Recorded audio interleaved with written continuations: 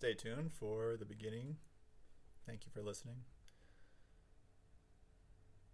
The Gifts of Meditation and Mindfulness to Create a Happy Life in a Better World by Matt Reddy. I'm eager to gather feedback from those rare souls who take with this in mind. Thank you so much for taking the time to read this early draft of my book. Please note, this draft has not seen the eyes of an editor, so if grammatical and punctuation errors are too distracting, feel free to stop and wait until I polish it up to a point you can read it comfortably. Please feel free to highlight any sections that you find problematic or otherwise worth noting in any way. Also feel free to write notes at any point.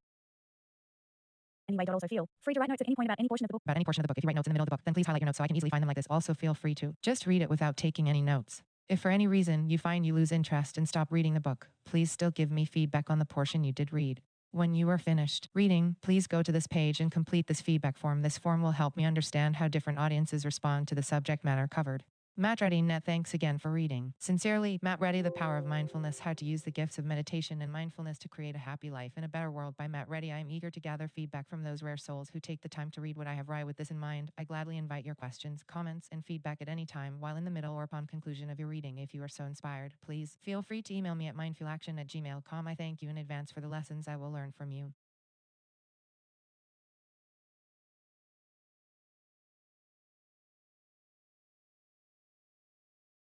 Copyright 2014 by Matthew W. Reddy. All rights reserved. This document is geared towards providing exact and reliable information in regards to the topic and issue covered. The publication is sold with the idea that the publisher is not required to render accounting, officially permitted, or otherwise qualified services. If advice is necessary, legal or professional, a practiced individual in the profession should be ordered. From a declaration of principles which was accepted and approved equally by a committee of the American Bar Association and a committee of publishers and association, from a declaration of principles which was accepted and approved equally by a committee of the American Bar Association and a committee of publishers and associations. In no way is it legal to reproduce, duplicate, or transmit any part of this document in either electronic means or in printed format. Recording of this publication is strictly prohibited, and any storage of this document is not allowed unless with written permission from the publisher. All rights reserved. In no way is it legal to reproduce, duplicate, or transmit any part of this document in either electronic means or in printed format. Recording of this publication is strictly prohibited, and any storage of this document is not allowed. So I don't know why it just says all that about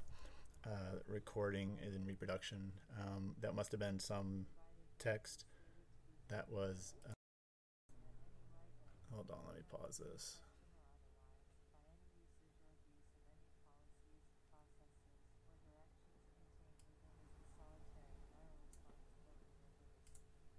Under no circumstances will any legal responsibility or blame be held against the publisher for any reparation, damages, or monetary loss due to the information herein, either directly or indirectly.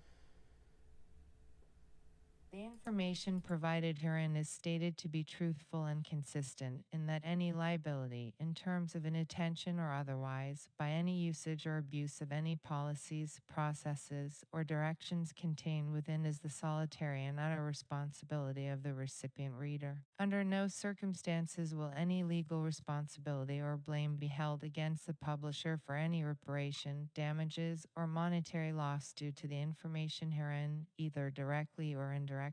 Respective authors own all copyrights not held by the published. Respective authors own all copyrights not held by the publisher. The information herein is offered for informational purposes solely and is universal as so. The presentation of the information is without contract or any type of guarantee assuring the information herein is offered for informational purposes solely and is universal as so. The presentation of the information is without contract or any type of guarantee assurance. The trademarks that are used are without any consent, and the publication of the trademark is without permission or backing by the trademark owner. All trademarks and brands within this book are for clarifying purposes only and are owned by the owners themselves, not affiliated with this document. The trademarks that are used are without any consent, and the publication of the trademark is without permission or backing by the trademark owner. All trademarks and brands within this book are for clarifying purposes only and are owned by the owners themselves, not affiliated with this document. Table of contents forward. This book is a work of tactical dancing in writing these words. I am dancing upon the keyboard of this instrument. In everything I do, I am seeking to hear the music of the universe, to move with eternity in such a way as to create more harmony, beauty, joy, laughter, learning, and wisdom at times. I may even seek to create healthy tears and screams of passion and power, yet I promise you, I am not doing this to feed myself or my ego alone. I create for us, you and me and all our relations. Let us share the wonders of the world and the universe. Let us share the resources of the world so that we might fashion a future together. Is it really that complicated a task? Is it really so hard to be a part of that path and stop being an obstacle to that vision? Listen to the people around you. Just listen. And then, when the time is right, speak your truth from your heart. The moment you start doing that, the world will start to transform around you. It all begins right now, right at the center of your heart and soul. Rise up, my friends, rise up, my friends, rise up and claim your power. And then let us share that power to craft a better world. The time is now, the time is always now. Matt Reddy, 2016 Introduction Summary. Happiness is the word I use to describe the ultimate goal of all life because it is the best word I have found. All beings naturally seek a better life for themselves, yet in so doing, I believe they ultimately seek a better world for all.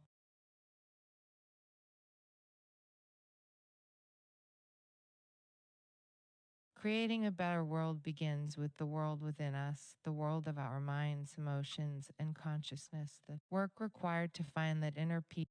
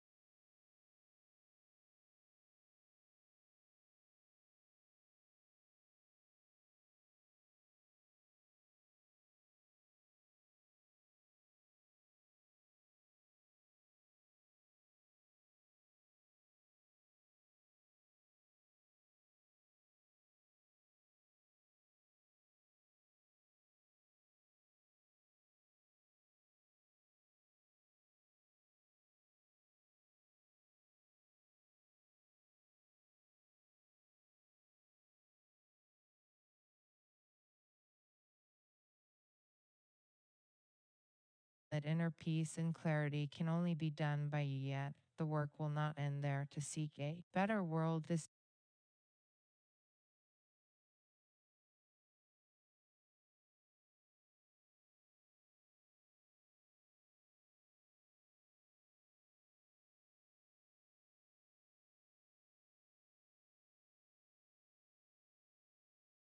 world is to seek it everywhere.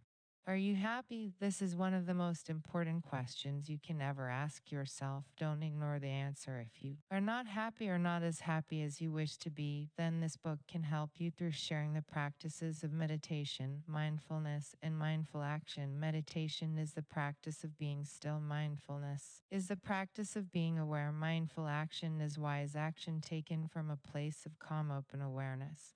Write notes or write notes. A little too long a philosophical discussion of the word happiness. If this how to meditate section becomes a pamphlet, then this introduction must change the description of the book, or perhaps it can refer to this series of books. It is a recipe for living a happy life. It shares one subject/practice, helping others find a happy path, but not really a full cookbook. Introduction. My name is Matt Reddy and I am a seeker. I have lived the bulk of my life striving to figure out what is worth living for and how then to do it. Along the way, I've made a lot of mistakes, fallen into some deep stagnant ruts, and occasionally wallowed in what seemed to be inescapable traps. Yet, through the course of this journey, I have also learned a few things. One lesson I learned on my journey is that not all paths in life are equal.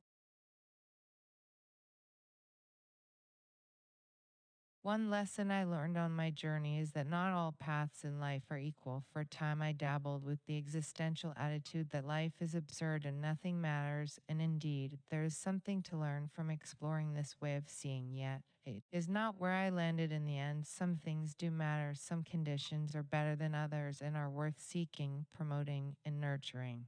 Another lesson I learned was it is helpful to have some words to describe the paths in life that are preferable. For many years, I would use a variety of words in my personal writing to describe the preferable paths in life. I test drove words like happiness, salvation, enlightenment, fulfillment, self actualization, and even utopia. Yet, as I attempted to discuss these topics with others, I found different words triggered different assumptions, often leading to a debate about the best word to use rather than a discussion of the substance of the problem. So then I sometimes tossed out all such words and simply used the clunky phrase, the power of mindfulness, how to use tea that didn't last long. Eventually, I decided happiness is the best word available, and I simply define it for myself in my writing as that which is worth seeking in life. Hopefully, you can live with my use of the word happiness as it frequently arises in this book.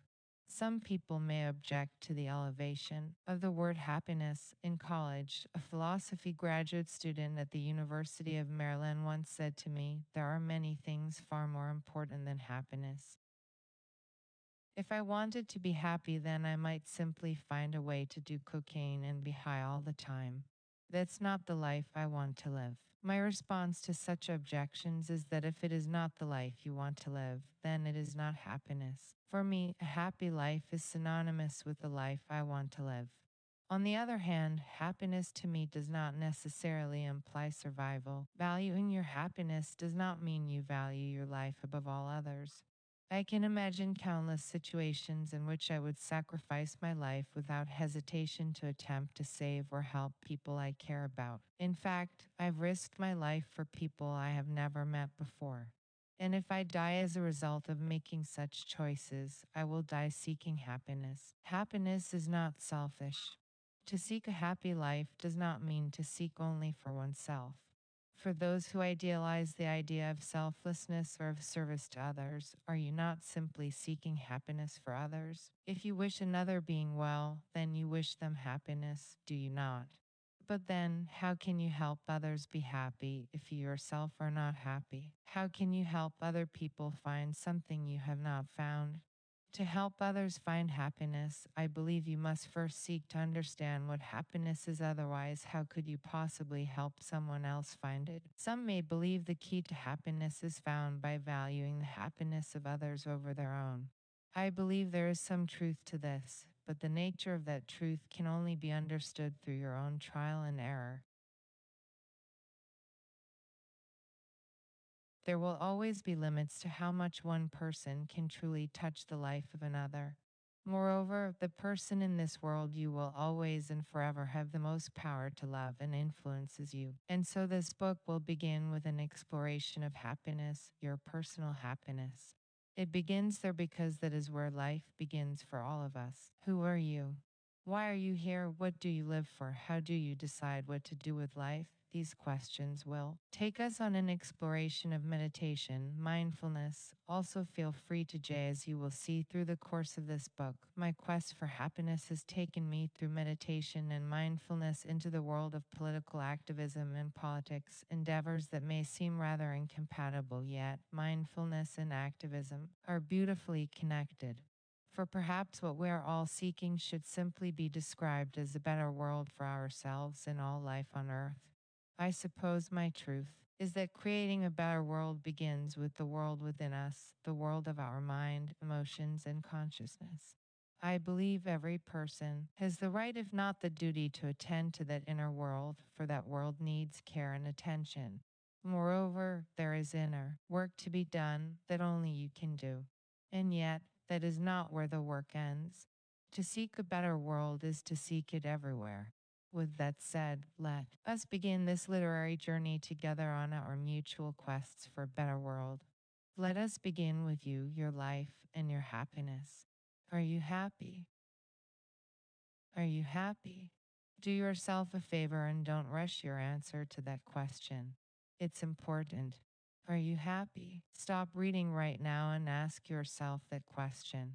Most likely, no one is watching you at this moment, so no one is judging you for your reaction to that question. The only being that is passing judgment on your reaction to that fundamental question is you, so the least you can do is answer the question as honestly and as thoughtfully as you can, and don't be afraid of the answer. There is no wrong answer. It's okay if you are not totally happy. Life is hard.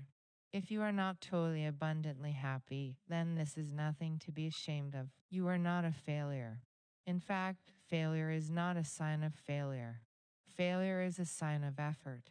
As Thomas Edison said, I have not failed. I've just found 10,000 ways that won't work. If you are unhappy, or if you are not as happy as you would like to be, then you simply have learned a lot about things that don't work, that don't lead directly to happiness. It is wonderful that you have learned so much, even if some of these lessons have been painful.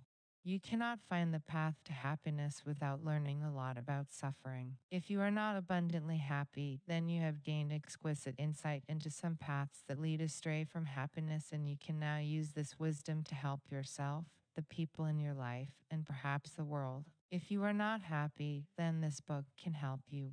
This book is written to help people see and follow their paths to happiness and a thriving, fulfilling life.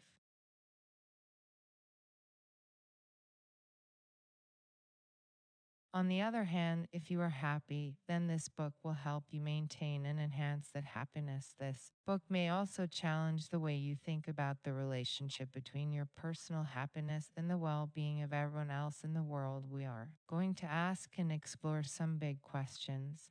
This book will teach you about practices that I find are the most powerful, direct, positive, transformative forces for enhancing one's life. Also, feel free to just read it. There are other practices besides these that can help you, but I have found meditation and mindful action to be the most fundamentally essential. It may be helpful to clarify a little bit about meditation and mindfulness. Meditation and mindfulness are both practices. Meditation, in the most simplistic terms, is simply the practice of being still. Mindfulness, in its most simplistic terms, is the practice of being aware. Both practices complement and enhance the other. When you practice meditation, it is easier to build mindful awareness. As you build your awareness, it is easier to be still. What I refer to as mindful action is an action taken from a place of calm, confident, and open awareness, which you can cultivate through practicing both meditation and mindfulness. We will explore all these concepts in much more detail as we go along. This book is written for those who are searching. This book is written for those who wish to learn and grow. If that is you, if you are beginning or one who is always seeking to begin again, then this book is written for you.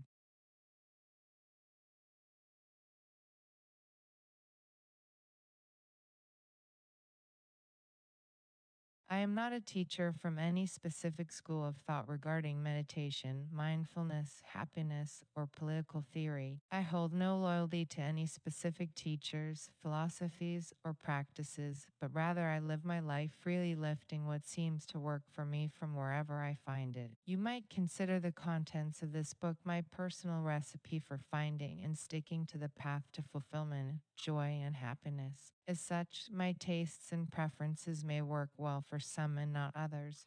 As Thoreau said, I trust that none will stretch the seams in putting on the coat, for it may do good service to those whom it fits. Throughout this book, you will learn more about my story, my particular narrative. Yet, the most important thing to know about me is that I am a fellow human, a fellow conscious being in this universe striving to find a healthy, happy, flourishing path in life. I have written this book to help you find your happiest and healthiest path, and I believe if you find it, you will make my world more beautiful. So, thank you for taking the time to read what I have to share. May it serve you well. Personal Narrative 1. Forward. This book is a work of tactical dancing. In writing these words, I am dancing upon the keyboard of this instrument, then the story of my 2011 life crisis and the re-embracing of meditation practice. Then, a transition in how to meditate which feels disjointed. Early in the book, why would the reader understand this need to meditate? A different story, perhaps, showing the role of meditation helping me might do something. Let us share the resources of the world so that we might fashion. My introduction to the concept came from a book I made my parents buy for me that claimed to contain the secrets of the ninja. When I read that ninjas meditated, then I decided so would I. And so I did my best to lay in bed and meditate following the instructions in my secret ninja manual. I remember that very first crude attempt at meditation made a marked impression upon me. I felt myself relax and be still in a way I had never experienced before as a result. I practiced meditation every night for a few weeks before I was distracted and moved on to other interests as a 10-year-old boy does. Then from time to time I would try it out again. Over the years, I practiced meditation off and on, slowly beginning to understand how the practice impacted my life journey. While in college at the University of Maryland, I dabbled more deeply in meditation practice. Looking back, I find it remarkable how much meditation I practiced without receiving or looking for much guidance. Time and time again, I would meditate every day for increasingly long periods of time until I sensed a change in my state of being. Then I would notice how my entire being seemed to just slow down and settle into a calmer state, like a car shifting gears. I would feel this calmer state for days and my meditation practice would deepen. Yet, ironically, I often then suddenly stopped meditating. It was as if I didn't know where else to go with the meditation practice, so I just became frustrated and stopped. The cycle of life with meditation and life without meditation continued through my 20s and 30s. I lived through numerous phases in life where I would meditate every day, multiple times a day. It always impacted me, but often in ways I couldn't fully understand. I often struggled with it, not knowing exactly why I was doing it or what its purpose was. At times, I had people in my life that criticized the practice and actively discouraged it. Eventually, I stopped meditating completely. And then my life hit a crisis. My crisis point in my life was at a crossroads in April 2011. I remember the exact moment I began to awaken to this fact. I was standing in the shower staring at the wall. I felt miserable. My software business, to which I had devoted countless hours and invested much of my savings in, was out of money. My friends and family had been so inspired by my passion for the business that they had invested in my company and me. For the past year and a half, I had pinned my future hopes on this company taking off and creating a new and exciting career path for me. Even my amazing girlfriend Stacy had invested her time and energy to help. Yet, as I stared at the shower wall, hot water washing over my face and body, I was finally facing the fact that it was over. My software venture had failed and it was time to close up shop. I needed to move on and face the consequences with my friends, family, and business partners. This realization seemed to feed an unremitting ache in my belly. I felt filled with sadness and fear. What the hell do I do now? I thought to myself. I couldn't just stop and move on. It wasn't that simple. Ending a business with partners and investors requires some careful steps. More importantly, I had to have some difficult conversations. I needed to speak to those that believed in me, invested in me, and explain my failure. I felt overwhelming pressure and dread as I imagined those conversations hitting me even deeper. Was the feeling of loss and confusion. A large part of my life's purpose and meaning was suddenly dissolved to dust with the dissolution of my business venture. The software I had designed was not only intended to change my life, it was intended to change the world. I thought, even after I get through the pain of closing shop, what then was I going to do? How did I get here? I wondered to myself. How did I get so lost? Couldn't I have seen this many months ago? Regret surged through me. I had wasted a lot of time and energy unnecessarily. I scolded myself. If I had only been a little more patient, a little more careful and thoughtful in my decision making, I thank you in advance for the lessons I will learn from you. Copyright 2014 by Matthew W. Ready all rigged. I hadn't attacked an innocent wall since fifth grade when I was heartbroken over my desire for a cute classmate named Nikki. Even then, as I punched the bathroom wall before returning to class, the action felt forced and contrived, more an experiment than an authentic act.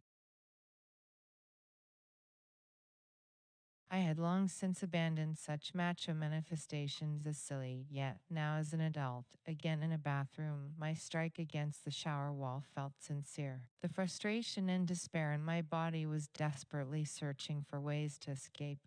Breathing deeply, I then realized something. Not only was I not happy, I suddenly realized that the software business wasn't going to make me happy even if it had succeeded. It had never been the right path for me. A part of me had known this for a long time. I shouldn't be standing here mourning the end of this path. I had been following the wrong path all along. This is an opportunity to get back on a true track to happiness. I felt crushed and embarrassed with myself. Why had I pinned my dreams on this software company? This is not the life I wanted. This is not the life I dreamed about when I was in college. Memories of the happiest moments of my life flashed briefly through my vision, each one like a slap in the face. Yet, I promise you, I am not doing this to you. Why was I living a life that wasn't exploring the activities that have proven to bring me the most satisfaction and happiness? I found myself weeping a few bursts of tears. I urgently wanted to get myself back on track, back on the path of happiness and wisdom. What did I need to do to find my way and never ever allow myself to get so lost again? I left the shower, by now thoroughly clean, and got dressed. I walked into my living room and sat on my futon couch. It was Saturday morning and I had the day all to myself.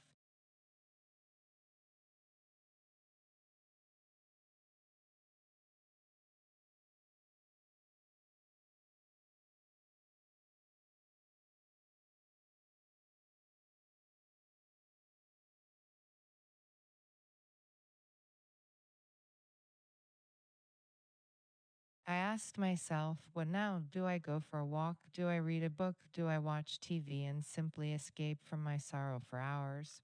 Perhaps if I had not felt quite so miserable, if I had only felt my normal level of unsatisfied malaise, I would have turned on the TV and simply sloughed my way on in life. But there is something extra motivating about hitting a crisis point, a uniquely miserable state, and especially low. Perhaps it is simply the extraordinariness of peak misery that can help get your attention to wake up.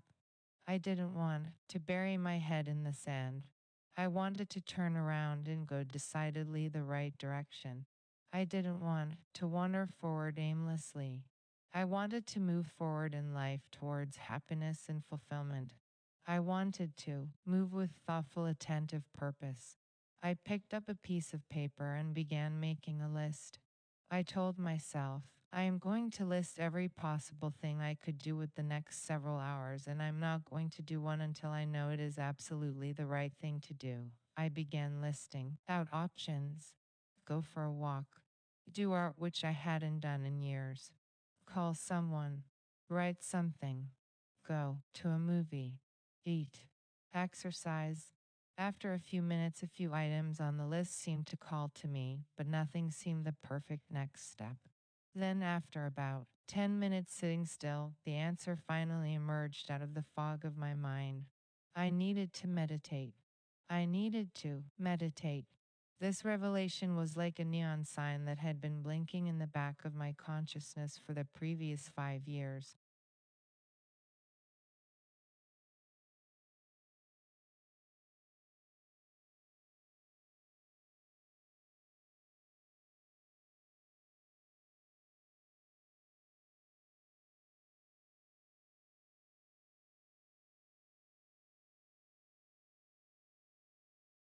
5 years is how long it had been since I last sat in regular daily meditation. For 5 years, I had been paddling downstream without stopping to truly reconsider my path.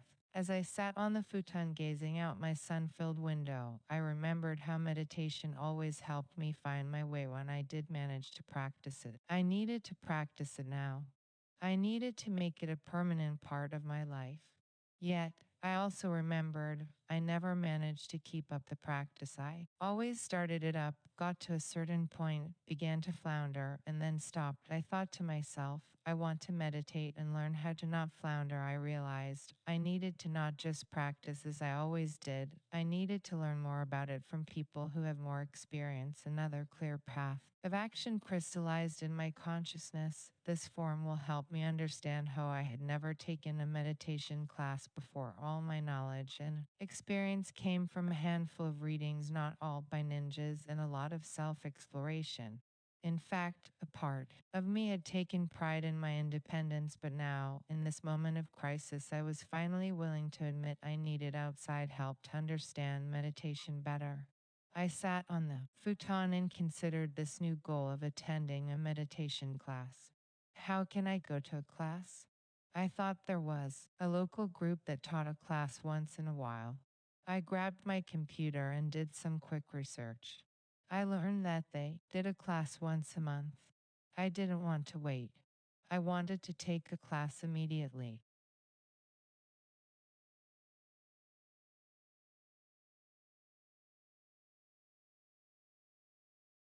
I didn't want to wait anymore. And then for the third time, an answer lit up my mind. I thought I might be able to take a class right now if I use the internet. Maybe I could find a meditation class video right now on the internet. I returned to my computer and after a little searching, I quickly found some free meditation classes online. I felt a joyful thrill of energy surge through my body as I scoured the internet and explored some more options. I was filled with inspiration and purpose, and following this energy was immediately beginning to heal my sorrow and pain. Simply searching for the class and doing some research was rejuvenating me. I found what looked like a great set of videos. They were videos about 45 minutes long of a class on insight meditation. I sat down, got settled in, and watched and followed the first 45-minute class. After the class was done, I felt more clarity about how to practice meditation than ever before in my life. I then meditated. When my meditation was complete, I felt calmer. I felt much more at ease about how to spend the rest of my day. I chose the rest of my activities that day carefully, patiently. I didn't follow any routines, but I considered, what did I need? What would feed me? I eventually chose a few actions that seemed positive and nourishing. Let us share the resources of the world so that we might fashion a future together. Is it really by the end of that day, I had turned a corner? I didn't know exactly what lay ahead, but I had begun to feel my inner barometer of happiness once again.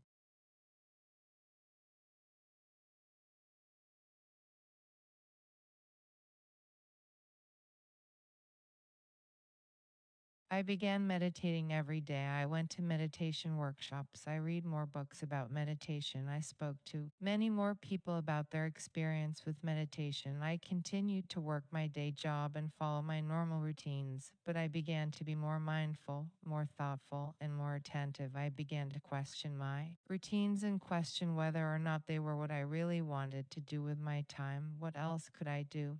Was I missing opportunities? Were these activities stimulating growth or sustaining stagnation? Every day, as I meditated and worked to mindfully move through life, these questions and more became alive and urgent once again. As I wrestled with these fundamental questions with renewed energy, I changed, and I then began changing my life. My life has evolved in some interesting ways since I fully embraced meditation as one of my foundational practices. Meditation has proven to me time and again its value on my personal life journey, yet there are many different ways to meditate. Some methods are much more difficult and I think less helpful than others. In the first section of this book, I will share with you the approach I now take, which is both simple and effective. Practicing meditation and mindful action is simple, powerful, requires minimal time, and it creates a solid foundation for every other aspect of life. Meditation can help you see yourself and your world more clearly by helping burn away the fog that clouds your mind. Mindfulness will help you see new paths and options in your life, both grand and tiny, yet all potentially life changing.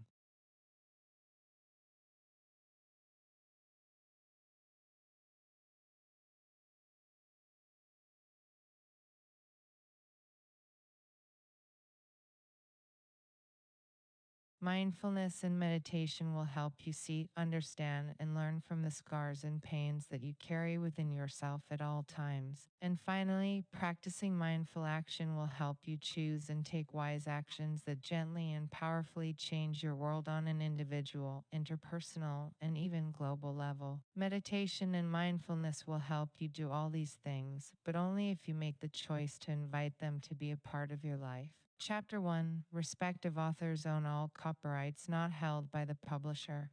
The information herein is offered for informational purposes solely and is universal as so. The PR life can easily begin to feel like a journey down a deep route rather than a dynamic adventure. Meditation and mindfulness practice can help us better appreciate our life journey, see more possibilities in every moment, make better choices, and enrich our life in many other amazing ways. First, reflection on your personal happiness is invited.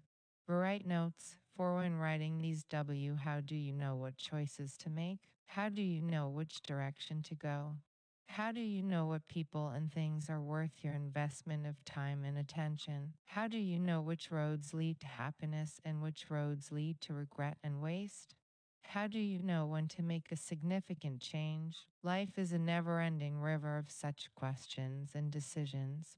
We are making decisions every single second we are alive. Why are you reading this book right now?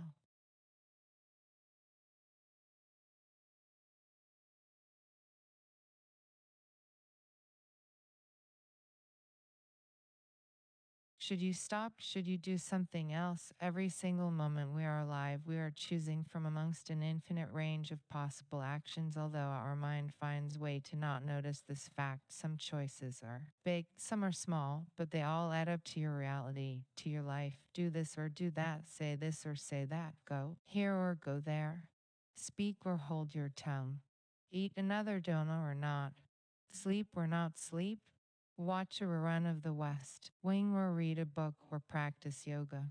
These are just some of the questions we all wrestle with all the time, often without realizing it. The flow of choices in life is like driving a race car 200 miles an hour. Simply being alive and awake is overwhelming both in terms of the amount of information we process and in the decisions we make or don't make in every moment we are alive. From the first moment our minds become conscious, we begin to try to figure out how to deal with the awesomeness of conscious life. We learn. We construct ways to make sense of the world. We memorize behavior patterns that seem to keep us relatively safe and alive. We practice routines that seem to bring us more pleasure than pain. Yet, along with all this learning, we also easily lose some of the amazing energy and fascination with being alive. Sometimes we learn so many routines that we forget we even have choices. We begin to obey orders and obligations rather than thoughtfully creating our path forward. life can at times feel like a journey down a deep rut rather than like the exciting and dynamic adventure it really is.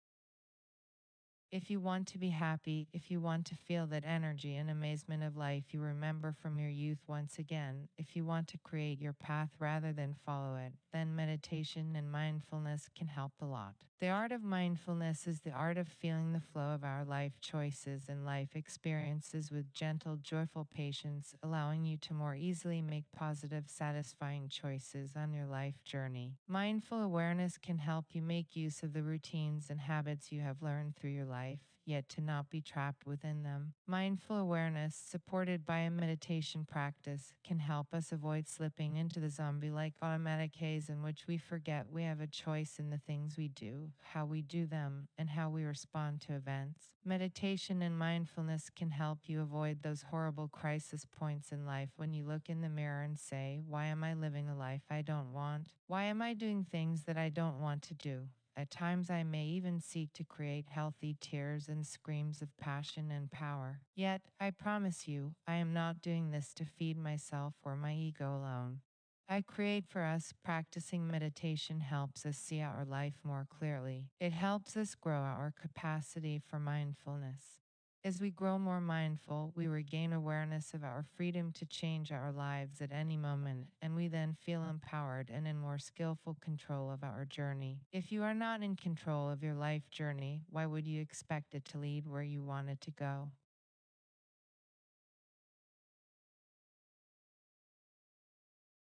To learn how to feel gentle patience with the flow of life's choices, we need to work to change how we experience the present moment. We need to practice reminding ourselves of the flow of possibility that is racing past us in every second in which we continue to breathe the air on this beautiful world. My first recommendation for learning to train yourself to have this type of awareness is to practice meditation, and so it is with learning to meditate that we shall begin, but first also feel free to just read it without taking any notes. If for any reason you find you lose interest and stop reading the book, please still give. Doing this will help you begin to see your most fulfilling path in life more clearly.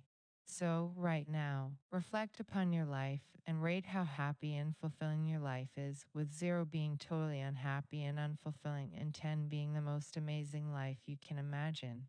Write down your answer in a journal or go ahead and note it in this book. Also, write a few sentences explaining the score you chose. Remember, no one is watching except you. Save your score and explanation. You will need it later. Then join me in the next chapter as we discuss the basics of meditation. Copyright 2014 by Matthew W. Ready, all rights reserved. This document is geared towards providing exact and reliable information in regard to learn it. You must practice it. It is worth it. Meditation. Practice will support all other things you do in life. Meditation is an internal art form which involves training the internal capacities of our attention, willpower, and awareness. Our minds dull our conscious awareness as we grow up so we can better function in the world, yet at a significant price. Meditation and mindfulness can help us reawaken the vitality, creativity, and basic appreciation of life we often lose as we grow into adults. Meditation will spur growth, and growth involves growing pains. This is not something to shy away from. It is necessary, although sometimes unpleasant. 1. Key to approaching meditation is to remember to be gentle with yourself. The key is gentle, consistent pressure over time, not intense, short bursts. You might think of it as a practice of slowly weaning your inner child off unhealthy, overstimulating behaviors and introducing him/her to healthy, enriching activities. Right. Notes. With this in mind, meditation is simple but not easy. Of course, many things in life worth doing are not easy. Right? For example, if you want to be in amazing physical shape, you have to work at it. If you want to have a basic competency in karate, baseball, or the cha-cha, there are not really any shortcuts. You must be willing to do some work, to practice, to train. One of our fundamental challenges in life is simply deciding which of the difficult challenges surrounding us are truly worth our time and effort since we can't do them all. Meditation is not easy, but is it worth trying? Is it worth it to you to try it and to practice it? Personally, I would not want to live without it. A meditation practice is like a foundation upon which everything else you value in life can rest. Establishing a reliable meditation practice is like digging down to the bedrock of reality and setting our padstones firmly upon it, rather than trusting the soft, malleable soil at the surface of the ground. Once you gain comfort in a practice, you can then count on it to support you no matter how crazy and out of control everything else gets. But again, getting to a point where meditation supports our life in this way is not easy. Not only is meditation sometimes challenging to practice, but also no matter how many years you do it, you never really master it. Rather, you simply keep gaining insight and understanding as you progress on your journey. Yet, like other physical skills, you will gain competency in direct correlation with the level of effort you put into your practice. One in everything I do, I am poor effort leads to poor results. In meditation practice, it is continuously important to seek the right level and type of effort, or right effort as it is commonly called. External art forms involve developing and training the muscles of the body in large scale movements in our external world, interacting with objects and other people. Karate, dance, gymnastics, and golf are all examples of external art forms. Meditation is an internal art form because it involves training internal capacities of our mind and consciousness. You are probably familiar with what it is like to train a muscle to grow in strength, but you may find training your conscious capacities, things like your attention, your patience, your self restraint, and your tolerance for emotional strain, to be strange and challenging.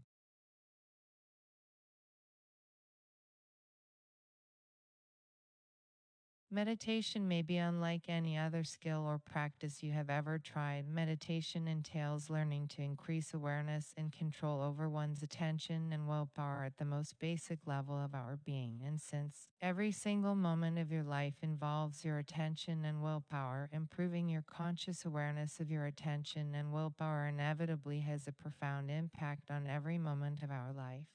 Two, if you write notes in the middle of the book, then please highlight why every other part of your life will be impacted by the changes in your conscious awareness. Though meditation may involve very little physical movement, you will find that your internal world is as vast, rich, dynamic, and as challenging as anything in the external world once you learn to experience it fully. In fact, your internal world contains your entire external world in addition to every world and reality you can imagine, so it is arguably much bigger and more complex than external reality.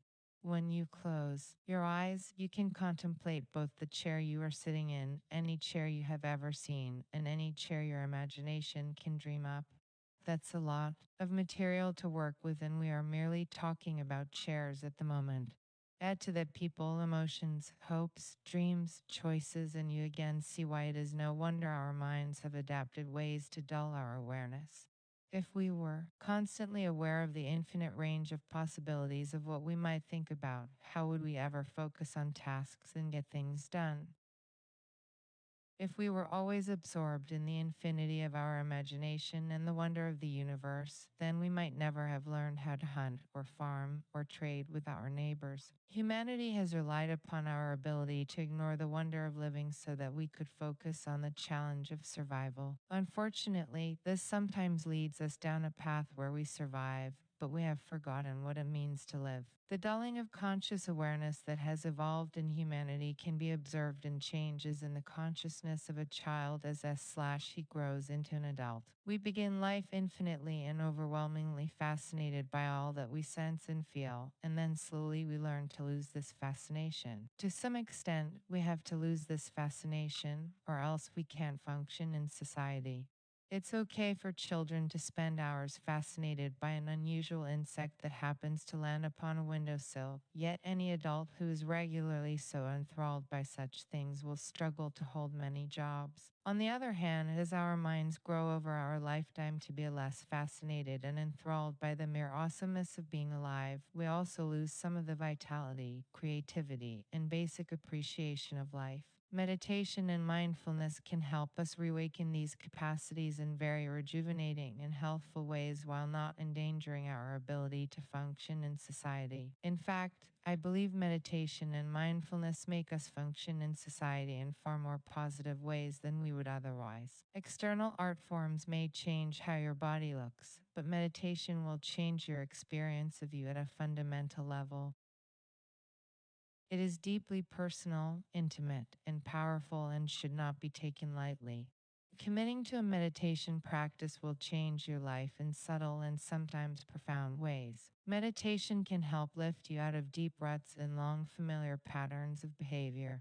It can help you see yourself and your deepest, most authentic needs and dreams more clearly. It can help you know what you need to do to be happy and can help you take action to live a happier life. But remember, this is not going to be an easy or pain-free process. Growth usually involves growing pains, and real growth can mean real pain. If growing pains felt good, we would call them growing joys or growing orgasms or maybe growing pleasure bursts, but we don't call them that. We call them growing pains because they can be quite unpleasant. Nonetheless, if you want to be happy, you can be afraid of a little pain and discomfort. Growing pains are worth it. Think of the growing pains from meditation like having a sore body after an intense workout. That soreness is there in your muscles after a hard workout because your muscles are tearing themselves apart and rebuilding themselves to make you stronger and more flexible. Meditation and mindfulness does the same thing, just with the fabric of your consciousness. It might feel disconcerting the first time you experience your world turned upside down through your own conscious growth, aided by a healthy meditation practice, but eventually you adjust to the process of such growth and awaken to a clear and beautiful day like you've never seen before. Remember to be gentle. It is vital that you are gentle with yourself on this journey into meditation, especially if you are very new to it. To learn to meditate, you must learn to treat yourself with a form of gentle, persistent kindness. It requires a unique form of self-love and attention. Also, it is far more important that you nurture your interest in meditation over a long period of time rather than experiencing it in short surges. You might treat stopping your life to practice meditation for a few minutes like you would treat tearing a reluctant child away from video games to visit the beach. I remember how my parents had to force me to turn off the TV and go outside and to play when I was a child. I was probably a little addicted to the stimulation of TV.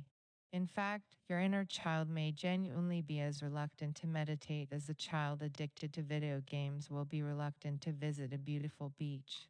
Do not turn this resistance into a war, but rather gently negotiate with the parts of you that claim to dislike meditation. For example, if you were negotiating with a video game addicted child over a trip to the beach, you might promise the child some video game time if they promise he promises to visit the beach with you once a day for a set amount of time. This is a rational, fair, and reasonable compromise. If you are gentle, firm, and compassionate, then the child will eventually consent to this peace accord. If they throw he throws a crazy out of control tantrum and absolutely refuses, then simply continue your reasonable, compassionate, yet firm terms for continuing. Moreover, after visiting the beach with you a few times, the child will likely begin to appreciate the beauty the beach has to offer. Remember, the visit to the beach doesn't have to be long. It can be just 5 minutes. Just as a child may be a little addicted to stimulation in this scenario, you may be a little addicted to the activities you do instead of meditating. Changing habits to learn a challenging new skill that works some unusual muscles can be as challenging as breaking strong addictions, so tread carefully and thoughtfully. It is hard and sometimes unproductive to attempt to dramatically change habits cold turkey.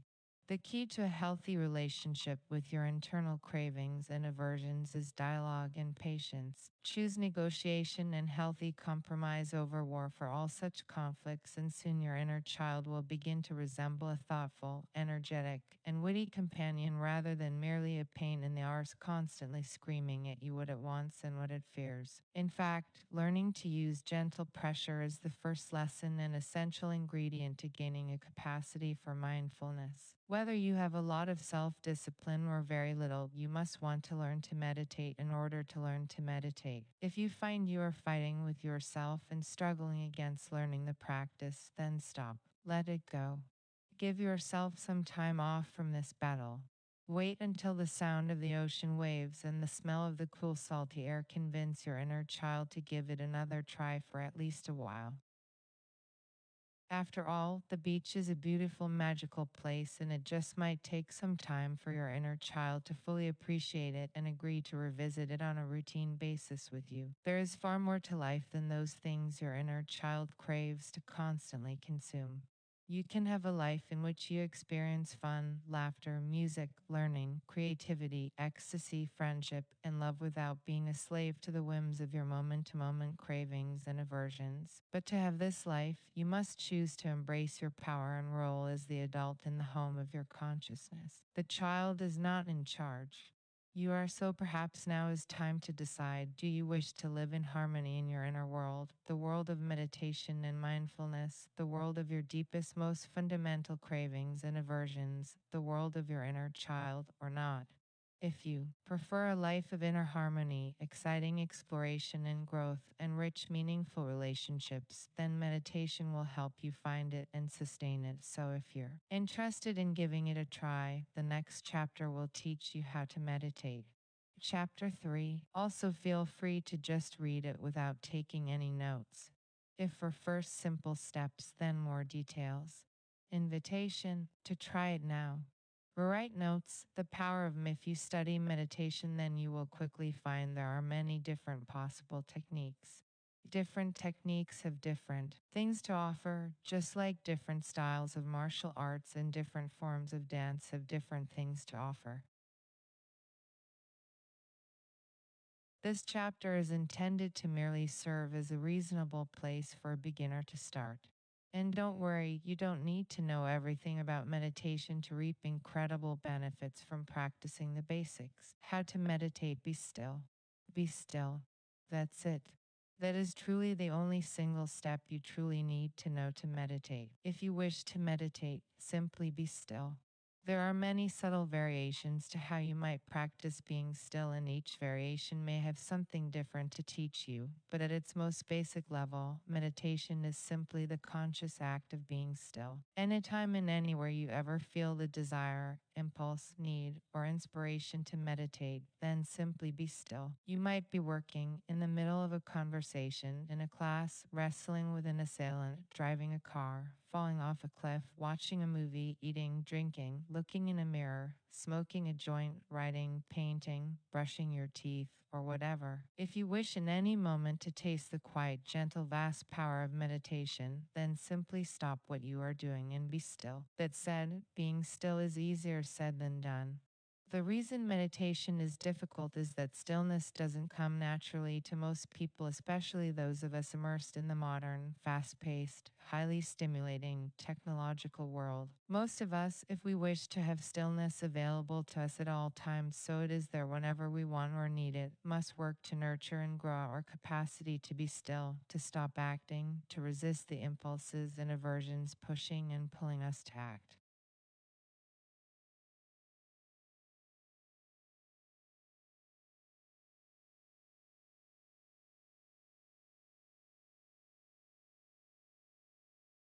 Through practicing stillness, we build our ability, and capacity for stillness is the same way we build up any other skill or ability. Now that you now know how to meditate, the next step is learning to practice.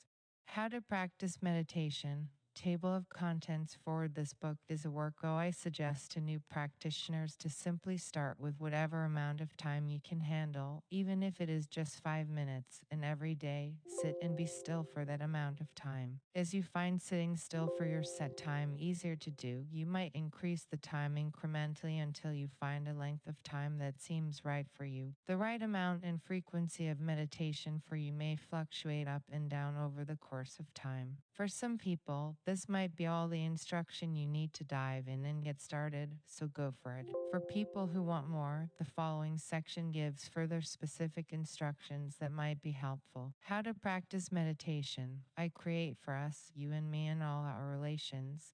Let us share the wonders of the world and the universe. Let us share the yet. Though this simple instruction is elegant and beautiful in its simplicity, you might benefit from a little more specificity. Here are the basic specific steps in one single easy to read list for a very effective meditation practice, followed by a more detailed exploration of each. Meditation steps. Decide if you want periods at the ends of these statements or not. I think yes, so all must of them, not just some. Is get a timer. 2. Get a meditation journal. 3. Go to a quiet spot. 4. Position your body to begin meditating. List. Set the timer for a time that is right for you. 6. Be still. 7. Acknowledge and welcome that which visits those thoughts that visit your meditation session. 8. When the timer goes off, slowly return to the external world whenever you are ready. 9. Journal immediately following your sit. Describe what you experienced during your sit or journal about whatever you wish. 10. Also feel free to that's it. Now let's explore these steps in a bit more detail. Step 1. Also feel free to just read it without taking any notes. If for any reason you find you lose interest and stop reading, the timer is helpful, if not essential, because when you are first learning to enter the world of meditation, the world of your inner being, you will feel less anxious if you know there is something to physically call you back to the outer world when it is time to stop. If you don't set a timer, then you may find yourself spending much of your meditation sit thinking to yourself, should I stop meditating now? How long have I been meditating? The power of mindfulness. How to use the gifts of meditation and mindfulness to create a happy light to ease your mind's natural concern over the passage of time. You decide how long you will meditate before you begin. Then when you sit, your mind doesn't need to focus on the question of when to stop, and instead it can explore more interesting things. Of course, your mind will most likely still have many trivial things to ponder before finding something important, but with a timer, you will alleviate at least one of the most common trivial anxieties of the meditation experience. Whenever there is a simple solution to alleviate a stress or distraction, it makes sense to take advantage of it. If you do not have a timer, you may use some external events as your timer. For example, you may know someone is coming home at a certain time, or there may be a bell tower nearby to use as a time reference. Or you might simply decide you will meditate until you are interrupted or choose to stop. I have on many occasions sat and meditated in my office chair for a few minutes, using the sound of my phone at comma or approaching footsteps in or the opening door as my ending meditation bell. Prisoners who I have taught meditation to have told me they use the sound of the guard's footsteps and the jingle of keys as they make their rounds every 15 minutes as their meditation time signal. Be creative at comma and you can find some options in most any situation. The challenge of these timer alternatives is they can be a bit more stressful than a simple timer you have full control over, but they can work. With practice, you can learn to meditate perfectly well at any time without a timer, but it is challenging to begin to learn to meditate without one. So get one if you can. That's the simple solution. Step 2. The trademarks that are used are without any consent, and the publication of the trademark sits at the journal nearby before you meditate so you have it readily available when you finish. Again, you can meditate without making use of a meditation journal, but I believe you will dramatically increase your learning and enhance the benefits of meditation using one. I suggest at least give yourself the option of jotting down thoughts immediately following your sit by having a journal or pad of paper nearby. You may be surprised by the power of this one simple act at comma, and it takes very little effort, so why not try it? Step 3. At times I may even a helpful first step in meditating is to find somewhere relatively quiet where you will not be interrupted. This is not always as easy as it sounds. If nowhere quiet is available, search in or wait until you find a place that will be quiet for at least 30 minutes. Most places are quiet between the hours of 10 p.m. and 6 a.m., so in some situations where you feel physically confined, such as in prison or living with relatives, both of which are often torturous, late at night and early morning may be your ideal meditation time window. If you don't want to wait for a time window and you feel a strong need to meditate at this moment, then feel free to take decisive action to find a quiet space to meditate. Put in earplugs, go to your car, walk into the wilderness, or do something else to create a healthy meditation environment for yourself right now. Be bold. Take control of your environment. Life is short. Don't allow trivial obstacles to stand in your way and or hold you back. If people around you are resisting your need to be alone for 30 minutes, then simply use gentle communication to release their hold upon you. You might say something like, I hear your concerns, yet, at this moment, I am not feeling well at comma and I need to take care of myself for at least the next 30 minutes. After that time, I shall return and I will be better able to do what you want me to do. Such a statement will work like a magic spell in almost all situations to free you for 30 minutes of meditation. If that doesn't work, you might need to practice some patience until a better moment arises, as it surely will.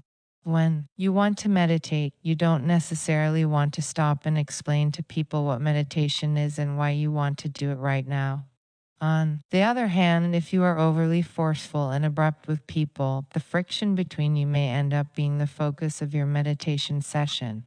So, when you want to meditate, I urge you to take the absolute shortest gentle route to beginning your meditation. One way to do this is to make your meditation schedule a routine that you and others become accustomed to.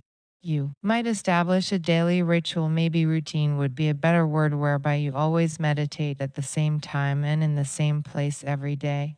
For example, these days I meditate every morning. I know this and the people I live with know this. No one complains about this practice in any way, as I have made it clear this is simply how I live my life. You could establish a similar daily routine that will help train yourself and the people in your world that this is how your life works. Learning how to manage distractions are as part of your meditation practice. When prisoners I've worked with begin establishing a daily meditation practice, they often tell me they will not meditate when the guards are watching. They've told me that they worry the guards will think they are doing something weird and may even think they need psychiatric attention. Yet, if they overcome their anxiety about the guards' apostrophe concerns, perhaps by simply informing the guards that they meditate every day, then they could feel free to meditate without that external distraction. Once you train the people in your life to be familiar with your practices, usually they learn to accept them ad comma and they will stop causing significant friction. With a sustained gentle effort, you will eventually realize there's always space in your life to meditate if you make a patient, gentle effort to create it. This effort is well worth it, for your meditation time can grow to become a familiar, cozy, and nurturing home. So, do what you need to do to create your daily meditation opportunities.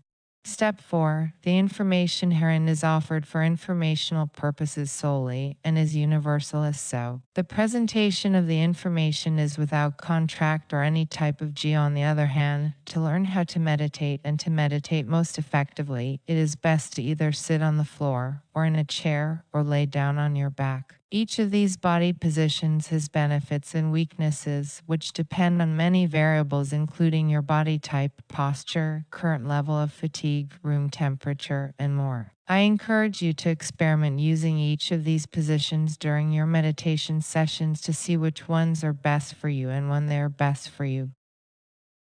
For now, simply choose one.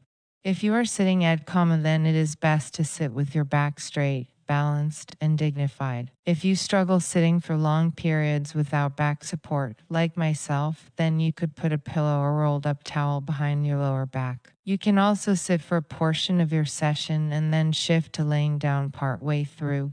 Do what feels right for yourself. If you tend to fall asleep whenever you meditate, then you should not always choose to lie on your back, but occasionally meditate while sitting, since that will help you explore wakeful meditation. Falling asleep while meditating is perfectly okay once in a while, but if it always happens, then you may miss out on some of the benefits of the practice. I also highly encourage you to try meditating standing and walking at some point. Step 5. Let us share the resources of the world so that we might note that this question is not the same as how long should you meditate for. Is it really so hard to be a part of that path and stop being an obstacle to that vision? You set the timer so that you don't have to worry about the question of how long have I been meditating, or should I stop meditating now? Please note, this draft has not seen the eyes of an editor, so if grammatical and punctual with a timer set, these questions lose most of their oomph. The timer acts like an extension of you. The timer is your tool. The timer is like a friend who you ask to wake you from an afternoon nap you are not asking the timer to wrench you out of your meditation session and thrust you immediately into your external life as soon as it goes off. Now, thanks again for reading. Sincerely, Matt Reddy, The Power of Mindfulness, How to Use the Gifts of Med. Your friend, the timer, will nudge you at a time of your choosing and then go away. The next step is your choice. When the timer rings, you do not have to stop meditating. You may stop, you may continue. It depends how you feel at that moment. There is not a hard and fast rule at comma, and you want to be careful not to create such rules for your practice. When the timer rings, you are simply receiving information. Copyright 2014 by Matthew W. What happens next, as always, is your choice. Likewise, you don't have to meditate all the way to the point in time when the timer rings. You can stop your meditation session at any moment, just as you can stop an afternoon nap whenever you feel ready. You always have total freedom of choice in what you do in the present moment while you practice meditation. In fact, one of the most important lessons meditation and mindfulness helps you learn is how to better see moment to moment what you can do and what is the best thing for you to do. We will explore that idea in much more detail later, since this is the crux of mindful action. So before you begin meditating, set the timer to notify you when a certain amount of time has passed of your choosing. If you are first learning to meditate, I might suggest a minimum of 20 minutes, but if that is too much to start with, then start lower. Even 5 minutes of meditation a day will feed you if that is all you can do. You can always increase the time when it feels right, yet if you force yourself to go a lot longer than you are ready, it may detract from your ability to be nurtured by the practice. Many timers can be set to ring at intervals so you can meditate as long as you wish, with periodic reminders of the passing of time. This is another area for you to experiment and see what works best for you. Step 6. In writing these words, I am dancing upon the kibo, you have chosen your body position for your meditation session. You have set aside a journal if you have one. You have set a timer. Now start the timer and be still. You may keep your eyes open for a while, but do not move them. Find somewhere to let them rest without moving about. Let your eyelids hang softly over your eyes, open halfway down, or allow them to sink down and close over your eyes. I usually close my eyes while I meditate, but on occasion I stare at a fixed spot. Keeping my eyes open and fixed on a spot can lead to some fascinating visual experiences which you may or may not find rewarding. Being still is the first challenge of meditation, and being still is the only goal of meditation you need to concern yourself with when you begin. If you are able to be still while meditating, then I believe most of the other benefits of meditation will readily follow. Our minds are all like frantically fidgeting monkeys. We hop from this to that. We look at this and then at that. We think of this and we think of that. We are constantly moving, jumping around with our attention. In meditation, we are choosing to be still. In meditation, we are gently instructing the monkey mind to be still and to steady the gaze of our attention. When we meditate, we are giving our mind permission to rest and to be at wakeful peace. Eventually, our mind grows to appreciate this. When we meditate, there is nothing to fear. We do not have to be anywhere. We do not have to go anywhere. We do not have to do anything. When we meditate, the only important goal that we need to even consider is stillness, for it is stillness we are inviting into our presence. Be still. Rest. Be at peace. That is the only goal at this moment. Until that timer goes off, nothing else matters. Be still. Step 7. The information herein is offered for informational purpose. You will most likely find delete comma that the first several times you attempt to be still while meditating, it won't work so well. You will most likely find that your monkey mind, this is the first time you have used monkey mind. Do you want to expand on this for people who don't understand the term? This is lingo typical of the kind of book you are writing, but the term may be new of beginners. Doesn't want to be still. Your monkey mind may rebel and fight you like a child you are ripping away from his video games. This is okay and quite normal. The part of you that is opposed to stillness is a valid part of you. The part of you that hates the quiet stillness of meditation is important and powerful. Do not scorn this part of you. Do not hate this part of you. Be gentle with yourself. Love yourself. While you meditate, hold the angry child. Your frantic mind is better than monkey mind in your arms, like you would a loved one that who is withdrawing from a brutal drug addiction, for in a way you are indeed dealing with addiction. Addiction is a very apt metaphor for the resistance the mind exhibits to in meditation practice. Your mind is most likely addicted, or at least strongly attached, to something other than quiet stillness. It may be addicted to stimulation and entertainment. It may be addicted to being alert and watchful for threats and dangers. It may be addicted to replaying old memories. It may be addicted to fantasies of the future or problem solving or planning. You may be addicted to feeling productive. Whatever it is that your mind wants to do, rather than be still, be gentle with its resistance. Be compassionate, be kind, and be loving, because this is a part of you that is resisting. Listen to it while you meditate. If your mind is resisting stillness, then consider the question, what does your mind want you to pay attention to and why? Thanks again for reading. Sincerely, Matt Reddy. The Power of Mindfulness. How to. In this temple, you and your mind are alone. No one else is there to hurt you. No one else is there trying to talk to you, to tell you what to do, or telling you what to think about. In your meditation temple, during your meditation time and space, it is just you and your mind.